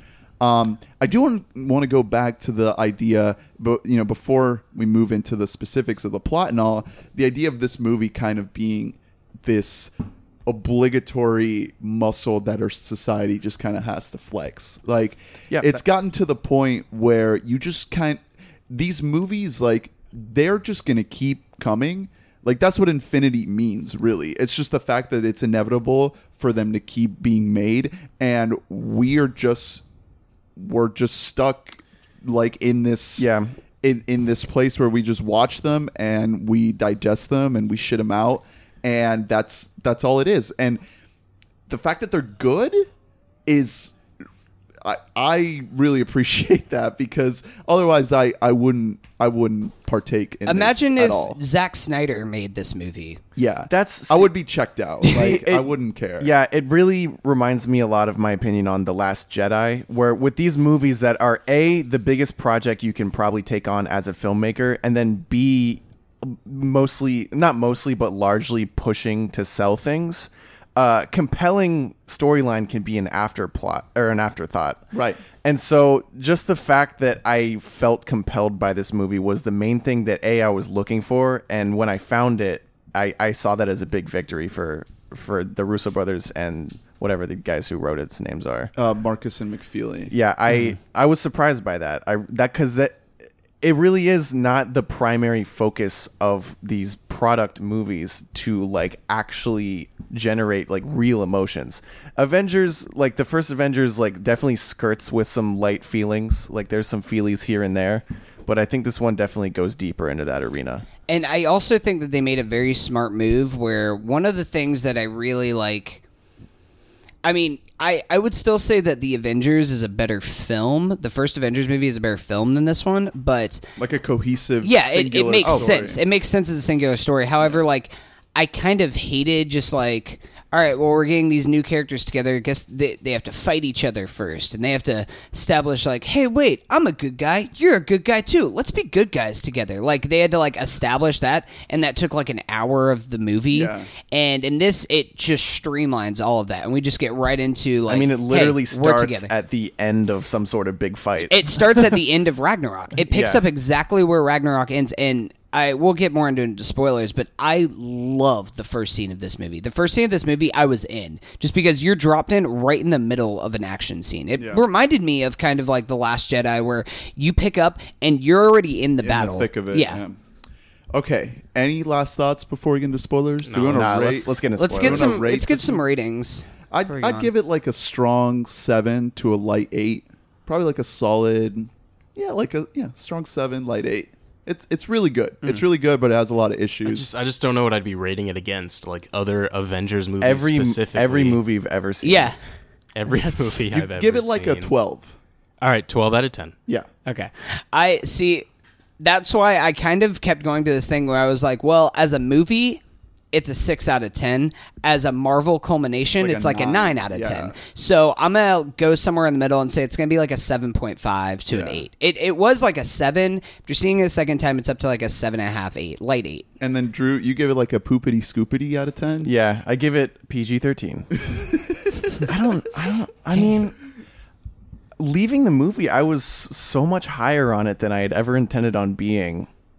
And I'm still kind of there. I want to give it an 8, but I know that it's so deeply flawed I can't. I'm just going to be bland and probably put it right around where you guys have it. Well, let's talk about that, because it's leaving the movie, I'm higher and higher. Like, as we talk about it, as I think about it, just it did something so well Exactly. that made it a compelling That's story. yeah, that's why I want to give it an 8. I mean, in terms of complication, it's like a million. You know, like when you consider what they had to do, I would give it a technical feat. Exactly. When you consider what they had to do, like when the expectation and the vision for what they set out to do, and then the rating of that on that scale is like a 10. They did everything they wanted to do in this movie, but I don't think that everything they wanted to do makes for a good movie. Yeah. Yeah, You know, it's- that's what I'm battling with in my It's head so right now. hard to actually like give this movie a true Yeah, rating because all of their intentions are not completely Yeah. as a pure. movie, it's not successful. Like Yeah. we'll talk about that, but it is Yeah, not so successful. Just looking as an independent. Let's go ahead and do that. Let's get All into right, it. so you guys have probably seen it because everyone's going to see this fucking because movie. it already made $250 million, But so if you've you probably seen it. Don't want it to be spoiled for you. Stop listening now, and we're going to talk spoilers starting Come back after you've seen it 4 times. now. Okay. So I was so glad that Justin Theroux came back from the dead. He revisited his character from The Last Jedi. Yeah. Yeah. After he passed away on the casino planet, he just came back Got as revived by Captain Marvel. with a beard. By Benicio del Toro, also made a return. I think Shark Boy was my favorite superhero. This one. Yeah. You know what there should have been is a Shark Boy Lava Girl Spy Kids crossover. Oh my god. I mean, robbed of that. you guys Jesus. know that they got the CGI guy from Spy Kids to make Thanos. Yeah, to the make the Rob thumb guy. the thumb guy. Honestly, Thumb guy. yeah. Remember the thumb I monster? Yeah, the fucking hate thumb monster. that guy, dude. Yeah. That's so fucking weird. okay. Well, yeah. So Avengers? Avengers, All right. Infinity War. I want to bring something up. I want to kick off our discussion with Thanos, because I think you could have kind of called this movie like Thanos Infinity War if he just got a little bit more screen time. or just Thanos. Yeah, he really is Yeah. all over the Logan. place. He's I- they did him so well. That's the one thing that keeps coming back to my head. Like, this villain was actually done well. Like, Josh Brolin, holy shit, how did he manage to pull off acting it so well? The tears were kind of believable, kind of, but he has a great voice. you believe that he genuinely believes in his mission. Yeah. Yeah. Oh, and that's what makes him a compelling He's villain. the hero of his story. And like, it's not as much as like with Eric Killmonger, you can tell like he's just like, I want to get these weapons to give them to people because like they're being oppressed by society, and that's more of a believable thing. Like I was cheering for Killmonger more, but like Thanos has this weirdly like environmental message that's just like there are limited resources on around the universe, and we're overpopulated. So if we just randomly selected half the population, just randomly choose rich and poor, doesn't matter, exactly, and wipe them out. He's not a villain you root for, but he's a villain you understand. He's forcing you to agree with him with logic, where Killmonger is more pathos. And because he has he doesn't have like the big justification for his action that makes you be like, yeah, for sure, do it. So, obviously. In terms of performance and execution, I prefer Thanos so much more to Killmonger. I think me too. everything about Thanos in this movie, just worked so much better for me than Killmonger. Well, I think, honestly, in retrospect, I think Killmonger's intentions were very, very cool and more interesting, probably. But I think the performance was worse. Yeah, exactly. That's what I'm trying to get at. It's like Brolin is so damn good in this movie that he really holds it together. Like his Thanos is what makes this movie for me. If it wasn't for this character being realized so well, this movie would completely fall apart for me. So do you talk about like what you think was going through the Russo brothers' heads when they were kind of putting that together? I just think that they knew that every other character had been set up before except for Thanos. Exactly. So they knew that this was the movie that would have to focus on him for it to work, for you to care. Yeah. And, we're in spoilers. He wins at the end. Yeah. So this is his journey. He succeeds in his story. Mm-hmm. And he follows kind of a genuine anti-hero's journey where he does make an incredible sacrifice, which is a great, great scene. It's probably one of the best scenes in the movie. Yeah. I got chills, man. It was so heartfelt, so heartbreaking. It worked for me. And I don't even care that much about Gamora, but I cared about her within the context of that scene a whole lot. Like that scene was weighted very well. Okay, so I have very complex feelings about the ending of this movie. I thought that it was like the ballsiest ending that I think I've ever seen in a major blockbuster movie like this. However, I keep kind of thinking back to it like, all right, well, does any of this fucking matter? Like, we're going to get another Spider-Man movie next year. They're already going to make another Black Panther movie. Obviously, these people aren't fucking dead. So like, what's the point? This is the thing I was grappling with watching the movie. I think it was so well executed, and they gave so much time to these disappear scenes. Dude, Tom Holland. Yeah, that was gut wrenching, and I think it works well enough for me that my disbelief was truly suspended. Even though the whole movie I'd been thinking, all right, well, who dies? And if he dies, well, then it's not real. Even though that was in the back of my head, it still worked. It still worked until afterward. The way that the score cuts out, like as soon as he snaps his fingers, is amazing. Also, I want to give a shout out to Alan Silvestri. This is definitely his best score for Avengers movie that he's ever done. I love the Thanos theme. It's like a cello with a violin, and it's just so moody and sad. Yeah. Oh, it's great. But yeah, so like back to the ending, we were like literally in the theater while we were waiting for the end credits scene. We were like doing research on like, all right, well, who's coming back? The two that I was like dead that made me really definitely Spidey. Yeah, the parts where I was dead sure that these people are coming back is T'Challa and Spidey. Yeah, exactly. Like, those are the hot products and from Marvel. Those two disappearances, the departures, whatever you want to call them, because they're not really deaths, are the most striking because first of all, Tom Holland's performance, like Tom Holland's so fucking there's good. This layer of meta right there when he's clinging on to RDJ and he's just like, I don't want to go. Like, I just got here. I just became an Avenger. I don't want to go. And it's so heartbreaking. And then with T'Challa, Denai Guerrera's reaction to T'Challa's disappearance is probably some of the best acting in the whole movie. Just her holding his hand and then like her shocked face. It's like, whoa. Yeah, and the CG I think worked very well in those scenes, and it really had to. Yeah, HBO didn't have that kind of budget. It could have been cornball, and it really wasn't. And I think it was handled from beginning to end well because the introduction to this concept had to work, and it was the best choice to not show Thanos making it happen. It just starts happening. You're like, oh fuck, it's happening. Yeah, well, first you see Bucky. Yeah, the first one's Bucky, and you're like, oh no. That was a really good choice. Yeah, because he's kind of inconsequential, but you're like, wait, that means that it's happening. Yeah. And it's a good few minutes of he's just like Steve, and then he's gone. Yeah, it's a good few minutes of relative compared to the rest of the movie silence. Yeah. I did think though it was interesting. I don't know if you guys noticed this, that pretty much most of our main characters, they disappear except for the core four are still there. And I want to see, like, of course we've been introduced to the time stone now, so we know that there is a way to reverse time and kind of prevent this from happening. But like, I can't wait to see this group of 4 characters come back together again and try to reverse everything that just happened here. Coming out of this movie, I was very like, I was so just trying. bleak. It's extremely It's a bleak. bummer, man. Like, nobody's applauding at the end of this movie except for the guy who's cheering for Thanos. Literally, he was the only one in the theater clapping at the end of the movie.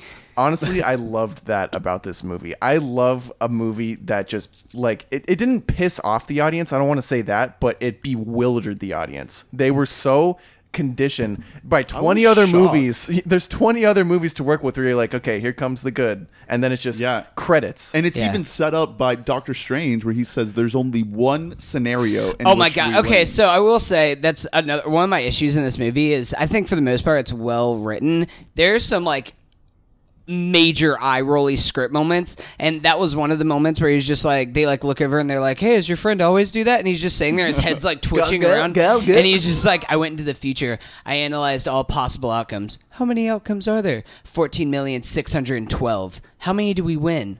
1. It's like he scanned. Come He scanned over 14 million. I mean, it's like the little clue to the audience, like.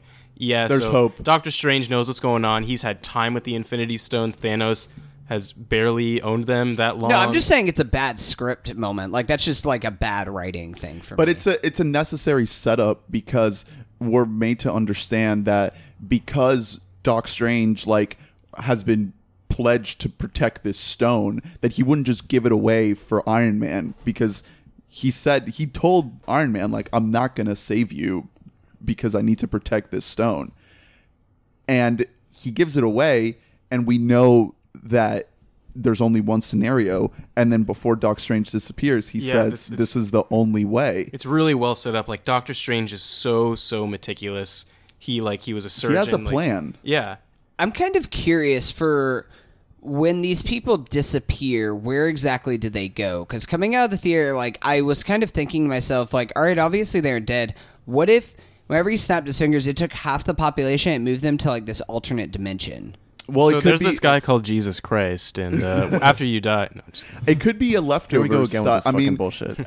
There is something to be said about the Russos being fans of the Leftovers, and if they Carrie Coon is in this movie. Oh like, wait, fuck, Brett, you never finished the Leftovers. Oh, no, I'm not done with Leftovers. God so we can't talk damn Leftovers. it. We won't get specifically into spoilers, Okay, but so there is the a whole moment concept. in the last episodes of The Leftovers that could explain what happened, because, you know, the whole mystery of The Leftovers is where did all these people disappear to? So in the finale, there is a moment with a certain character that it's something that he or she says that could explain what happened to all of these characters if they use that same concept. You guys know what I'm talking about. yeah. Oh no, right? I know exactly what you're talking about. Yeah. So, God, we can just move on. So I don't want to dwell on this. But like we were talking about the ending, and, you know, for like maybe 5 seconds, I was like, man, there's like really false consequences here. For like 30 seconds in my head, I'm like, man, this is like false. Or, right, we were talking about Spider-Man obviously is going to come back, but then it really didn't matter to me. I was just really happy that there was consequences. Well, exactly. There was that shock. And there was like an unsatisfying ending. And so, yeah, for a second we were upset, but then my brain shifted and I remembered that this was a part 1. So I was like, okay, so then the mechanism becomes, what are they going to do without these people? Now we have a year of theorizing and everything. Yeah, else. it just It's becomes... it's genius by the Russo Bros. It just becomes, where do we go from here? Also, that last shot of Thanos looking out, because he says earlier in the movie, like, I just want to, like, what are you going to do after you do this? And he's just like, I'm going to sit down and watch the sunrise or watch the sunrise, and he that's just wants to hang out. Yeah, you just see him coming out of his little hut and look about the sunrise, and you see this little smirk on his face. He's like, and it's finally. so satisfying. He's relieved, like, satisfied. for being such an anticlimactic ending. Yeah. Why can't he snap his fingers and make double resources for everyone? Right? Yeah, like if you have control over everything, make double universe. Yeah, you have the reality stone, which honestly, you can change supersize me. everything. If you start to really pick apart what the details and the Oh, of course, implications yeah. of what you can do with the Infinity Gauntlet. Oh yeah, of course. Well, yeah, that's what Well, I not was. even just the Infinity Gauntlet. I don't remember if it was Doc a Strange podcast I was powers, listening to too. or something. Yeah. But it was. I think it might have been on the Big Picture podcast where they were kind of talking about this. Where like, if you start to think about this whole idea of what the introduction of Doctor Strange and the introduction of magic into this universe is, it kind of starts to fall apart a little you bit could because you're really like, do anything. why didn't you just Well, like yeah. do this thing earlier? Why don't you just like open up a portal below Thanos and then close it and then he's chopped in half and he's dead? Like that's well, it. yeah, like, that's then that's it's, game. It's the same thing as Harry Potter. Like if you think, oh, you're like, and like what the third one, you're like, oh, they have time travel. Oh, they have time travel. yeah, exactly. Well, I want to take this moment to, before I forget, to say that I am so pissed that Jeremy Renner was not in this movie. Yo, I but am what if he so disappeared? Fucking pissed, dude. What if he disappeared? Because the reason why they lost is because he wasn't in the movie. Oh my god. If Jeremy he, All right, you had wait. shot him what's- in the eyeball. Well, okay, what's the logic there? he is the heart of the team. He holds it together. Without He's him, the they, soul stone, man. family. Without him, they fell apart. What he- if he what would- if Jeremy Renner was the holder of the Soul Stone after all? I don't know. Holy shit. And I don't also, give a shit about Hawkeye. Also, Ant-Man could have gotten Okay. really small, crawled into Thanos' head, and then blown him up to And smithereens. then he was we were talking about that or even I mean I like your idea more, but my original idea was he just gets really small, crawls inside the Infinity Gauntlet, gets big, Infinity Gauntlet crushed. That's it. Or Ant-Man crushed.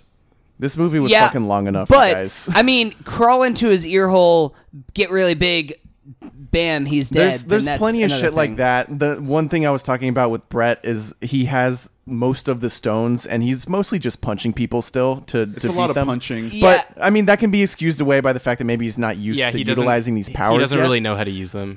But yeah, with any movie with implications this big, you're gonna be able to find nitpicks. For me, mostly what matters is during the movie, was it bothering me? And for the most part, it wasn't while watching. I it. want to talk a little bit about the comic relief in this movie. My favorite bit in this movie was with the Chris's, and basically, Oh, yeah, the it was cuck. kind of a meta. It was Yeah. a meta thing about how Chris Hemsworth has become the hot, cool Chris out of everybody. Because of course, you see him and Chris Pratt, and they do the whole like playing with each other, like Pratt yeah, still you've been has a kinda little putting on some pounds. Yeah, he and- still has a little Andy Dwyer chub on him. yeah, but and then like even whenever he gets Stormbreaker, which was such a fucking cool scene. As soon as they went to the forge, I was like, oh shit, he's about to fucking get Stormbreaker, and then he does, which was really satisfying. I will say that's probably one of my favorite scenes in the movie. That whole bit with Peter Dinklage, like yeah, and then giant Thor, Dinklage. Thor holding open that like Yeah. star mechanism, all of that. The that- Dinklage part was kind of funny. all of was. the whole It was. concept of that world and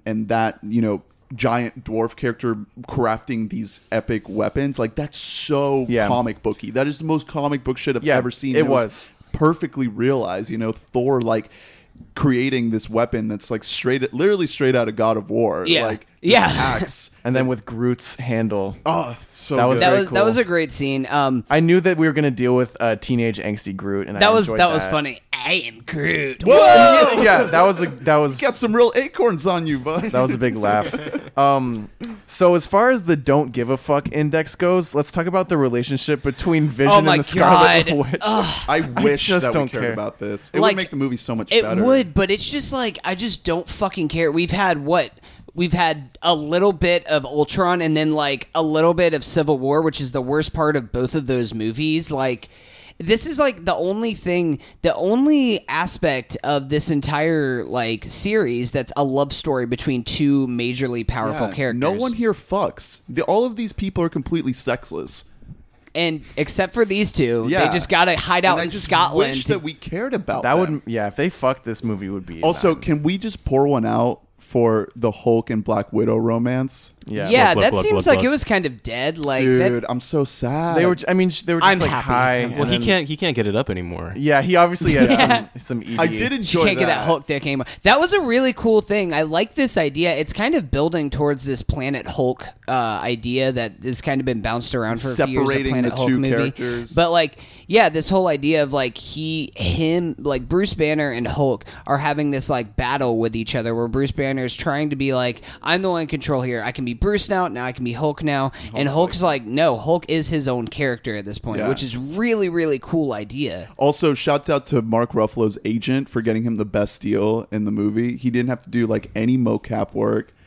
was only on set for probably like a week or two, Yeah. and then did the rest of his stuff from whatever that. And he was really good. Ruffalo, he's.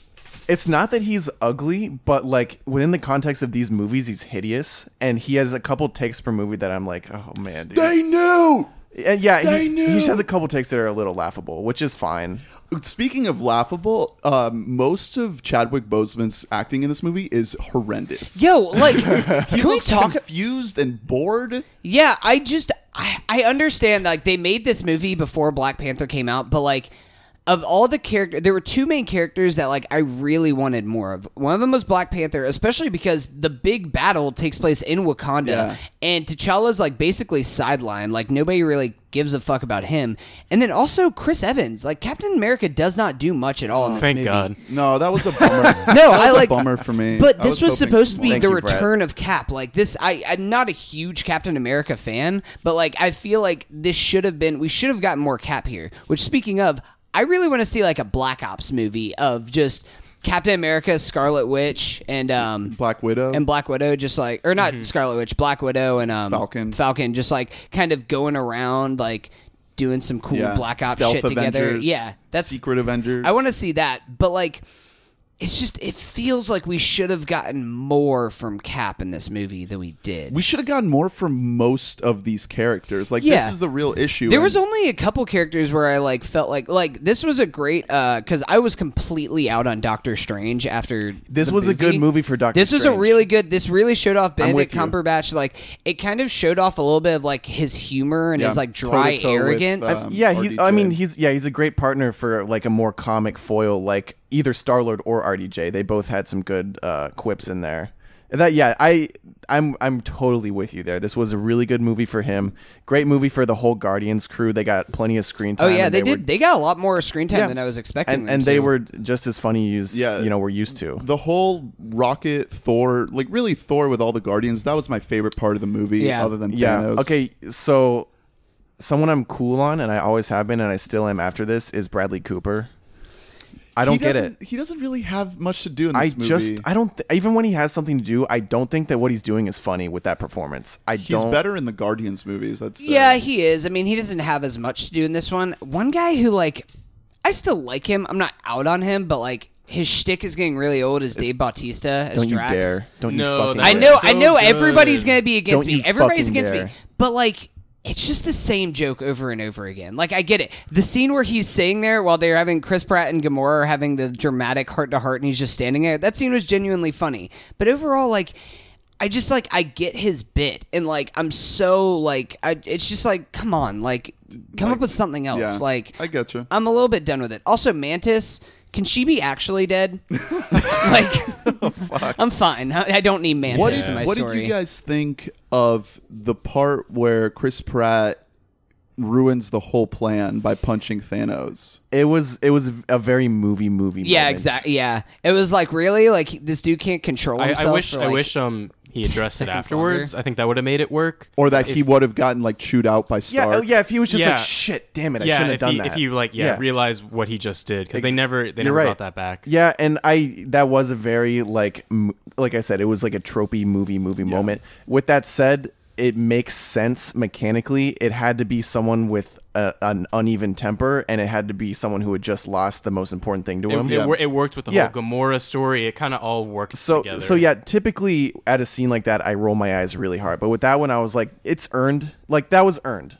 He earned the right to punch him. This movie does a lot of heavy lifting for the Pratt Gamora dynamic. I think I watched Guardians 2 like right before I saw Avengers the first time, and in that movie it's very incremental, the progress that's made between these two characters. yeah, barely anything. There's the whole unspoken thing. That's what they talk about in that movie. That there's this unspoken thing between us. But in Infinity War, like they're in love. And they're fully in love and invested in each other, and they sell it. Like the performances of both actors are great, and it's key to the plot of the movie, not only for Gamora's death, but then for Pratt freaking out about it and punching Thanos. Like that has to work for you to be invested in the drama of that moment, because the way that whole scene plays out with Thanos being like being held by all the characters, that's amazing. That's some great fucking choreography, cinematography happening there, and then the drama of the Pratt freakout. It all clicks and it all works together. It is a very movie moment, but we kind of needed that. There are a few of those. Like, I mean, we get the whole scene with Gamora and Nebula, and while I'm not a huge fan of Nebula, I could have done with her being actually dead. I did like Get it? Well, she's not. Yeah, I don't like women. Okay, All like the, you all the got women it. should have been dead. No, but like, I mean, I love Gamora, but like Nebula's character, I'm like not huge about, but I do love Gamora and Nebula's relationship as these sisters who hate each other, but they also love each other. Like, I think that's a really cool dynamic that both of them, they kind of grew up to hate each other because of Thanos, and because of this, they just have so much resentment, and they try. Like, I mean, they even say Nebula tried to sneak in there to try and kill Thanos because they knew that this was his plan. Yeah, the Gamora's death just really gave me chills. Yeah. Also, let's talk about the return of Red Skull. That was unexpected. I thought Couldn't that have was going to be predicted that. Mistress Death. I thought it was going to be the woman that Thanos is supposed to be like wooing, and is like Red Skull. What Fuck. was exactly the purpose of Red Skull coming back? Can we Was just there- pour one out for nobody giving a shit about Red Skull returning? Yeah, like He's such an important character in the comics. no, and- yeah, but he popped up, and I was like, why is Red Skull here? Like, that's not like a thing at the end of the first Captain America. Yeah, Red well, he gets sucked into the stone. He like dematerializes like into the stone. Oh, I thought he like went off to guess space I or forgot something. about that, but like, No. I just like I don't like why. Like, I didn't really care. Is the whole thing. Do you guys think that this was just like a little kind of cameo, or is he actually going to play a part? I feel in like this future was just a movies? cameo. I mean, I don't want to disappoint Harry because I know Captain America, the first Avenger, is his favorite Marvel movie. But I'm excited for Red Skull. It's not Hugo Weaving under tons of makeup. It's another actor, which doesn't really matter. But Red Skull is a huge character in the comics. Like, they could do a lot with him, and he's a pretty interesting villain. But if Captain America is like his main hero that he goes against in the comics, correct? So Yeah. so if Captain America is gonna die in the next movie, like if Chris Evans' contract is coming up, then I don't really know what purpose he's really gonna serve. yeah. Yeah. I mean, these movies they deviate pretty far from the comics. You were talking about how good the scene was where Thanos was getting his glove pulled off. I thought that was awesome. I thought everything on Titan was amazing. Everything on Wakanda was kind of meh as Yeah. far as action goes. So there was a couple things I wanted to see coming into this movie, action-wise. I wanted to see Thanos throwing fucking planets at superheroes, and he pretty much does that. He does, yeah. Yeah. He rips apart a satellite moon and starts throwing it at Iron Man and Jaw-dropping Spider-Man. moment. That was really fucking That's what I really wanted to see. I was like, Very yes, cool. perfect. I wanted to Very see it. cool. I wanted to see him use the Reality Stone, and he did that a little bit. He tore apart shit. And Yeah, we the got- scene with Gamora, him pretending to That die. scene, the scene with Gamora there, where he does the Reality Stone, that was a really cool scene. Because then we also have this emotional moment where Gamora's like Star-Lord, like, you have to kill me, and like Thanos is like, do it, you won't. And then finally he summons up the strength to actually pull the trigger, and it's just bubbles pop out. Chris Pratt is great in this movie. Yeah. he's great. I think Hemsworth is great in this movie. Oh, I love Hemsworth. Hemsworth's probably my favorite. I think Thor might be my MVP other than Thanos. I loved everything that he did.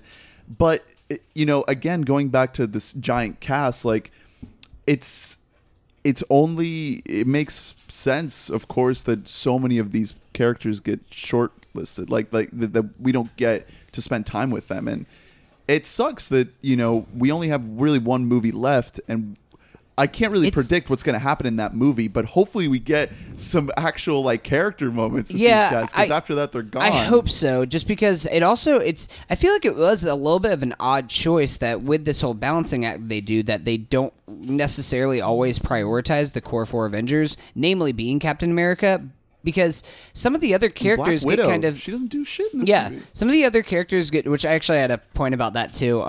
But they get kind of sidelined, and it works for them. Like, Tom Holland's used in a very limited role in this movie, and it just like reminded me about everything that I love about Tom Holland. He is the best cast Spider-Man that we've ever seen. Like, just from the very first scene that you see him in, he just like you buy into it. That's so another. hard. Like, That's I another just love chills it. moment. Imagine for Tobey me. Maguire in this role. Oh, Like, no one- No, as like Mr. emotional. Sir, no, I don't want to die, sir, Mister. The moment where Spidey first swings into action from the school bus. Oh, chills. so cool. Yeah, Chills. I love that scene so much. But to your point about Black Widow, I do think I'm not should be dead. I don't want you to know no. I'm not like ScarJo's anti-feminist great. or anything like this. I do think ScarJo does a pretty good job in this movie. Although I don't think like she's as cool of a hero to cheer for as like Scarlet Witch is, just because Scarlet Witch is just such a powerful badass. But I found it a little bit on the nose and kind of just like, all right, ladies, you have one. When there's that one moment in the Wakanda Yeah. scene where it's just like, I can't remember, Scarlet Witch or Black Widow is like about to get killed. Yeah, Carrie Coon is like about to impale Scarlet Witch. Which, just a quick parentheses. Let's pour one out for her Sokovian accent. Completely gone. Ernest is just Yeah, pouring yeah, shit yeah. everywhere. No, like literally completely gone. You were right about that. They definitely made a choice Yeah, because because she was so bad at it. Yeah. they were just like, forget about you're it. fine. and as a You're fine. society People we're won't not remember it. as a society we're not necessarily rooting for Russian types at the moment. Right. Ooh, But that's a but good yeah, point. that scene, you know, it's like Black Widow could have just fucking killed Carrie Coon right there, but she's like, no, she's not alone. Look slowly behind and then you. pan to the other two women in this movie to like, hey, look, and it was like 10 seconds of an action scene where it's like, hey, girls, you get one, and it was very like Joss Whedon-esque, where I feel Where like he says he's a feminist and then he cheats on his wife. well, yeah, type of no, deal. but like. Black Widow is an amazingly cool character, and in the first two Avengers movie, it's ScarJo like suffocating people in between her crotch and shit like that. It's just like, man, I'm a sexy badass. I think and that She's just out there with a little it's pistol. kind of like, you know, Yeah. like fuck you. Like I feel like Scarlett Johansson is a good actress. Like I almost wish I don't want to blame her for this because I feel like it's the way her character's set up, and she doesn't do any of that in this movie where she's just like, yeah, She's got I'm batons. tight leather No, badass. mark my words. In the final Avengers movie, she's going to play a pivotal role, and maybe she won't get that much screen time, but she's going to be the one who saves the day. I'm calling it now. What Not about Hawkeye, Renner, man? Not Hawkeye. I don't give a Hawkeye's shit just- about Jeremy Renner. What if I don't what if- give a 'cause fuck. I noticed on my second time because the first time I watched it, I was like, did they just not even address Hawkeye at all? But they One get one line. line Yeah, where they there's do, like, yeah. he's on house arrest since the last thing that happened, and you're like, that's it? Okay, he's just And hanging out with his family. kids disappeared. I hope that his entire family disappeared, and that's what's going to inspire him to join back in the fight. Yo, He's like, my family is gone. Now I the have Carrie nothing. Coon. He's the Carrie He's Coon. Nora, dude. He is. Dude, yes. Yeah. I'm so ready for this. That's a good. Oh my god. Or what if he just disappears? no, dude. He's going to be in the alternate And like everyone else dimension. comes back and they're like, wait a minute. Well, let's move on. Or they think Ant-Man is with them the whole time. They think he's small, but he's just really not there. Oh, I don't want to forget. Let's talk about Don Cheadle, guys. John He Deedle. looks really old. Yeah. Why was he like He looks like emaciated? 55. He's very skinny. You're right. What's going on with him? I went for a while where I thought that like, oh, you know, maybe when RDJ's gone, he'll be the new Iron Man, but No. it does not look like he's into it at this Oh. point. Like, Okay. Also, you want to know? tired. You want to know who I really wanted to die in this movie? And who I thought would in the beginning is Pepper Potts. yeah, Right when they're talking about having a kid. family, I couldn't be less interested. That's going to be another family member that motivates them to reverse it. I think. Exactly. She's a non-essential. So if she actually dies, also it won't be the biggest deal. I feel like Iron Man does get a happy ending out of all this, though. Maybe he dies and she lives at the very end of everything. But I'd see him it dying. seemed with all that setup, she's like, let's have a kid, and he's like, oh, sorry, if we Also- can't have a kid if the whole also, fucking universe is I gone. love that the most like wealthy man in the world is just going on a jog in New York, just going on a light jog with like this fucking thing in his chest, like he's very Dude, clearly Iron Man. What's up with the tracksuit? Yo, the tracksuit. Yes, I want that tracksuit. Yeah, He pulls out of the thing, Dude, it's like- nanotechnology. You idiot. Oh, but that was cool when he had the things come off of him Yeah. and shoot Oh, the his thing. suit- also, so Spider-Man's new legs, I loved. Oh yeah, yeah. the Iron Spider. Iron Spider made him look a suit, lot more yeah. menacing. And there's a practical use to them. To the whole the reasoning behind him wearing that new suit, it all makes sense. I thought that it was just going to be like a gimmick, but it makes sense because he's going into space. Yeah. So- Right. I mean, he got to the point whenever he's going up in the atmosphere, and he has to take his mask off Yeah. because he's like, I can't breathe in this out here. I just thought of a prediction for next year's movie. What if all of these Avengers that, forgetting the little side prediction I made to the Leftovers finale, what if all of these core Avengers sacrifice themselves to bring back everyone else who disappeared, and that's how they all I don't die think that they're all going to die, together in though, a just mass because, like, Thor isn't pact. going to die. Like, Thor is What if now he becoming the does? hottest Avenger. Dude, he could. Yeah, Thor could die. Thor Yeah. could, theoretically, but I think that Thor, I mean, you said Black Widow, which, I mean, maybe kind of have some kind of thing to do.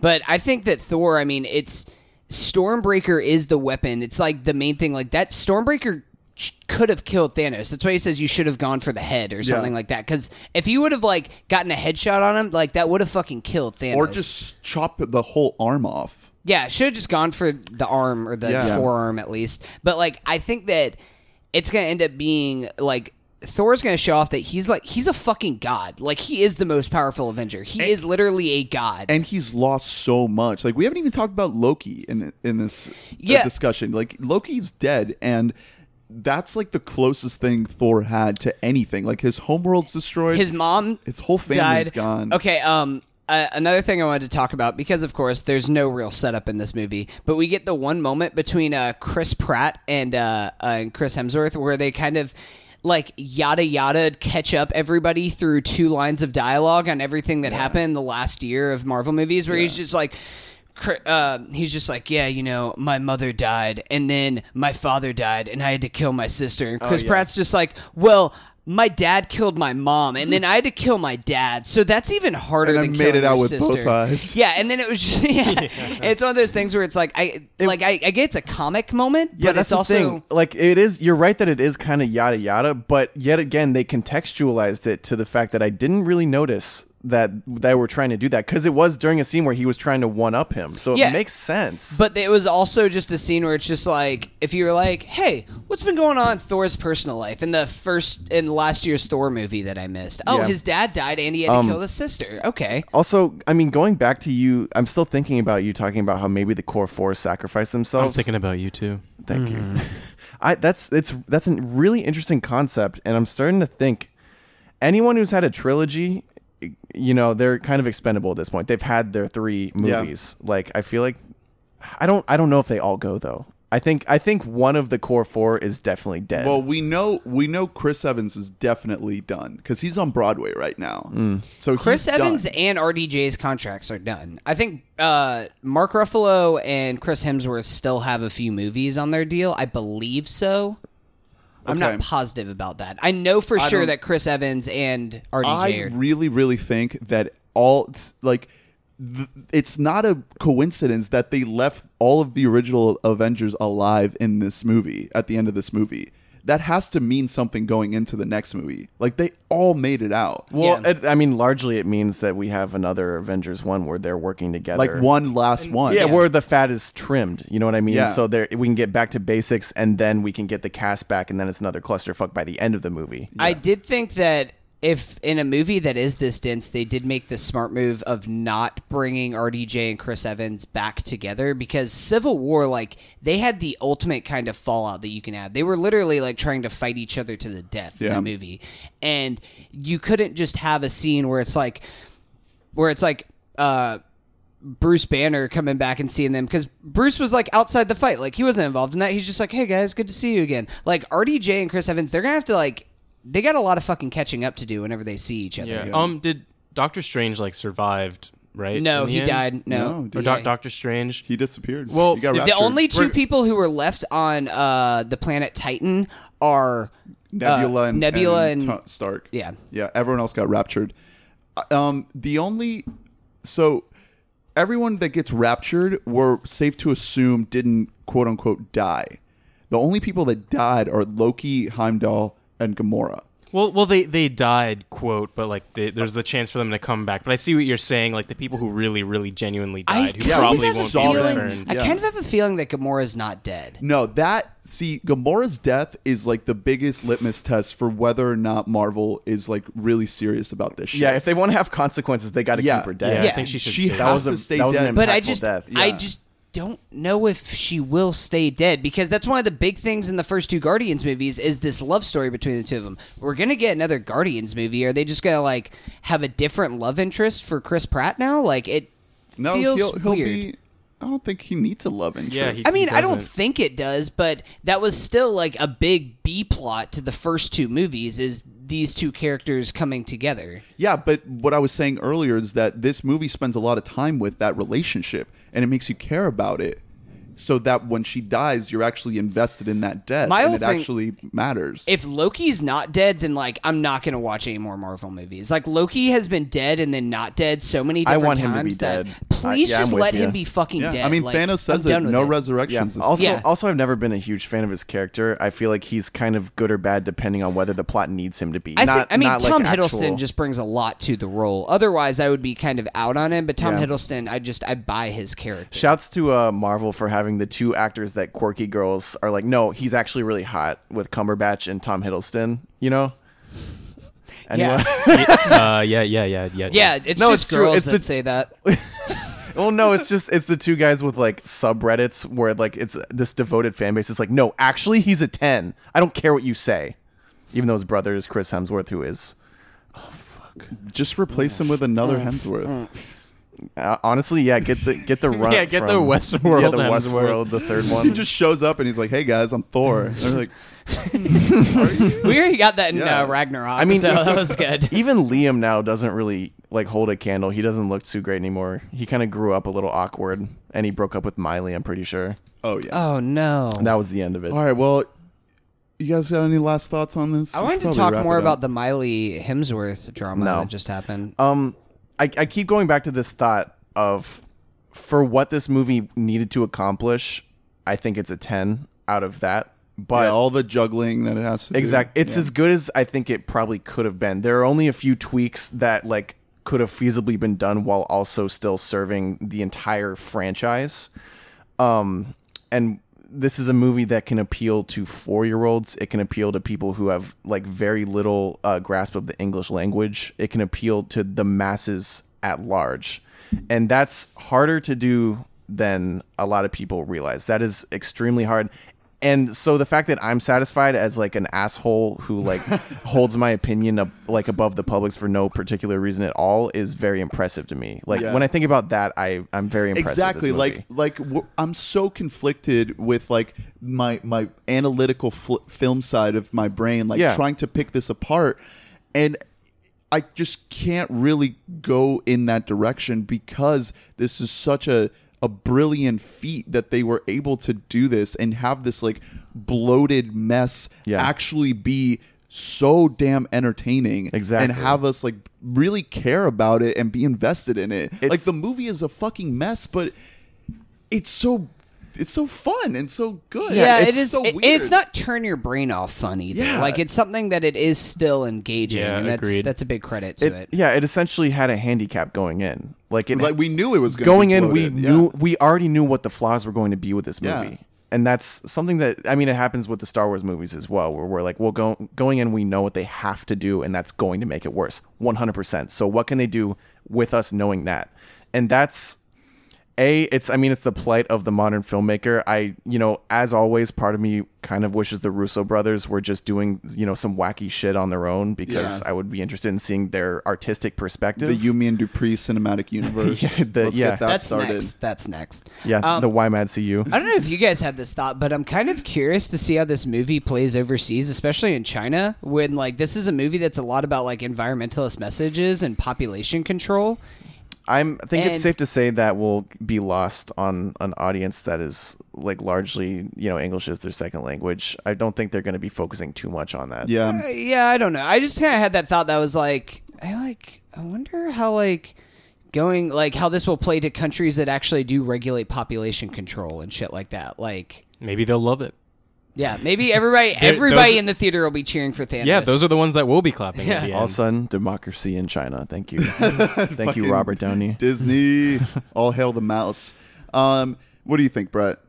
Like Drew was saying, really, you don't have to have seen all of these other movies for this to Yeah, work. I think- it is more. The more that I look at it, the more this is just such a masterful way of putting something together. We can't stress enough how different this is from cinema in general. This is just a completely different thing. It's like they're creating another Yeah. way of presenting. They're using Movies as they're TV. using the movies and everything, but it's just something Yeah. entirely different. I do kind of push back a little bit to that point that like I do think that you don't have to see every single movie. This movie expects you to know these characters. You just well. you Like, have to know the characters. You Yeah. and I feel like you're expected to already have an established relationship with the characters. Like you have to like this movie expects you to have seen to already know the character dynamics with each other and everything else. Like it expects you to just kind of come in with all this prior knowledge, which I don't necessarily think it makes it for like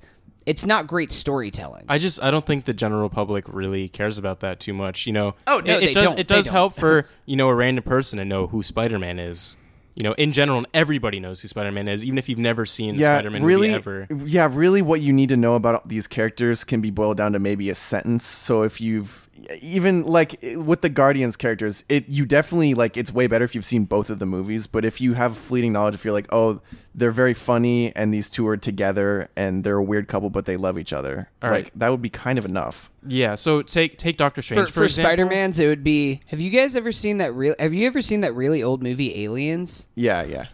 Well, okay, so for Doctor Strange, that's somebody who the general public wouldn't know. A lot of people haven't seen the Doctor Strange movie, and this is why I think the ending kind of works. So people like us, people who like the universe, we know Doctor Strange, how meticulous he is. He's had the time stone, and we're picking up on these little things that are hinting at the next movie that this is all going to be reversed. Now, the general public who doesn't know Doctor Strange probably got almost none of that, and the consequences felt heavy and real.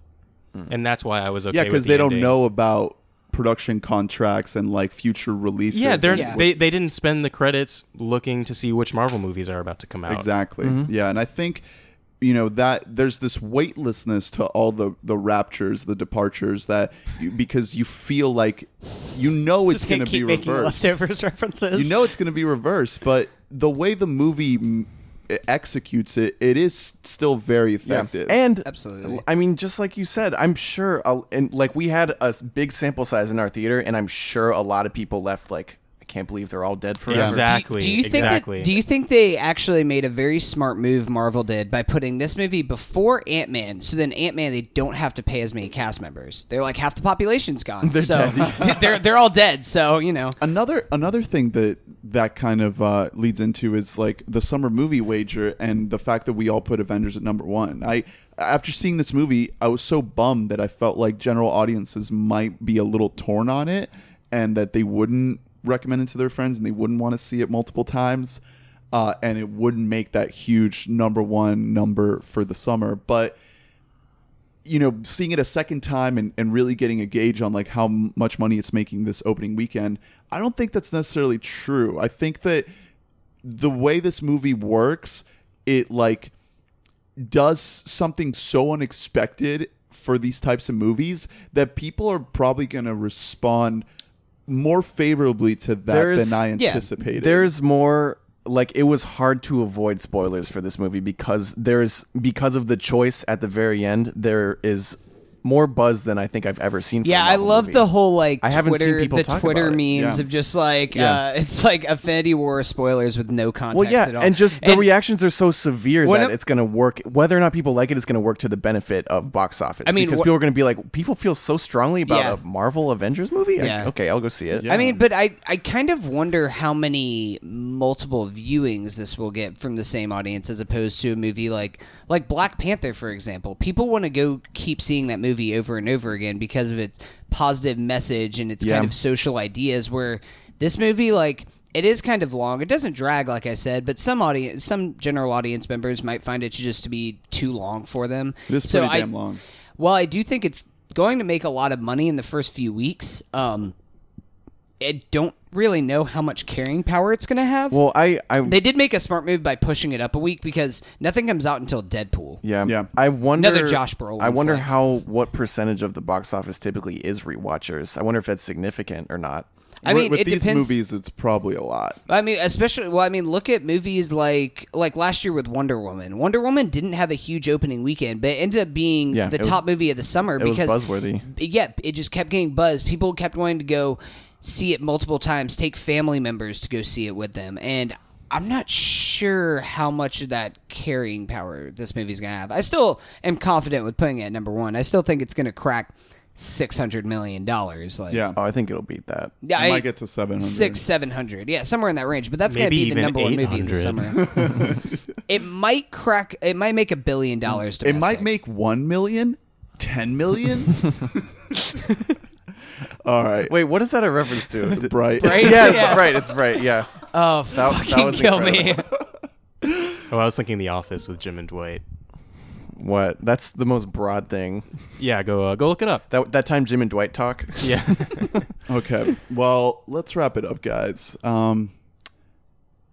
We're done with this. I think our brains are rotting. yeah. Thanks Wait, for wait, listening. quickly. Are you guys excited at all about Ant-Man the Wasp? Which I'm gonna answer that one for Collective Us. No, but what about for Captain Marvel? We do get that stinger at the end. Yes, that's a setup for well, Captain Marvel. Everyone likes Brie Larson. I'm really excited for that. The Wasp move is also it's the same thing that like CBS will do with its struggling sitcoms. It puts it on right after The Big Bang Theory. That's what it's doing. Yeah. Like you just saw the Marvel thing. You're While that's gonna fresh be on your noggin. craving for a sequel, some answers, and then Ant-Man and the Wasp is gonna have no fucking answers Thanks, whatsoever. Thanks, but Disney, for rotting our brains and just making us have no choice but to escape from our dystopian reality into just endless consumer products. Hopefully we get our own Thanos and make the future a little brighter. Yeah. yeah, We need our own Rapture. I mean, if you look at a side-by-side photo, Donald Trump and Thanos look pretty similar.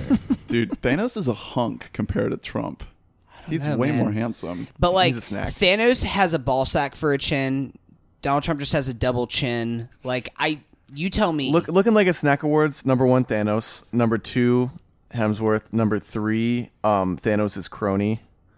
You know, which one? the burn Squidward victim guy? one. Yeah, Oh, Squidward. Squidward. That was also a great line, even though it was like obvious. Like it was Yeah. very broad, but And that's like the whole audience laughs. I'm like, God damn it. You know, the effects of the way those guys look could have been way worse. They actually look Yeah, pretty I good. actually and their I powers- thought that the look designs fine. for them was pretty cool. I mean- I liked Carrie Coon's look. they were so generic though. Like They I were didn't give a very fuck. generic, but they didn't look bad. I mean, Yeah. that's almost loyalty to the comics. Is like they had to look kind of silly. Yeah. Like that's how a lot of Marvel villains look. They look goofy if you look at the comics. Okay, well, if we talk any longer, I'm just gonna I'm gonna kill shoot myself. Let's get out of here. Thanks for listening, guys. Check us out on social media at We Bought a Mic on Twitter, Instagram, Facebook, all that stuff. Send us your thoughts. What did you think of Infinity War and Westworld? Next week we got probably just catching up on shows on Legion, Barry, Atlanta. I Feel Pretty, Rampage. Yeah. All right. Well, where can we find you on social media, Brett? Leave me alone. But if you really want to follow me somewhere, my Instagram is @Brett Nemiroff. If you really want to see some yo-yo tricks, Hell yeah. Yeah. That's not a joke, by the way. Also, do you want to shout out your sponsor? We're being sponsored right now. Oh my God, We've yeah, been yeah. yo-yoing this whole time. this podcast has been sponsored by Corco Yo-Yos. Check out Corco Yo-Yos. Wow. Okay. Well, Chobani Flip, please. they better sponsor fucking send us some free yo-yos. trying to get I get Chobani the Flip. free yo-yo. Oh, damn it. I'm at Drew Dietzen, spelled Diet Zen, on Twitter, Instagram, Facebook, fucking Spotify. At Drew D on Letterboxd. I don't really post on there, That's a but fun I site. should. I should. Yeah. Okay. But Yeah, that's it. I'm at Hunt Mobley on Twitter and Letterboxd. I don't think I posted my review for Infinity War yet, but I will. I'll put it on there. You guys have already listened to it, so you know what my review is. Yeah, thanks for sticking around, everyone. Hope you enjoy this big ol' Marvel extravaganza episode, and thanks for coming, Brett. Yeah, good talking Good to you return. guys. You've officially entered. You can the can free- officially. Oh my God, Brett, your arm. Oh my God, he's going. He's going. You're I've turning always into loved 2 Leafs. out of 3 of you. Oh no, there he goes. We'll never know which 2 he was talking about. Okay. Well, I'm at Caldernist. All those links are down below. And see you next week. Bye. I gotta listen to some Car Seat Headrest to get this off my mind.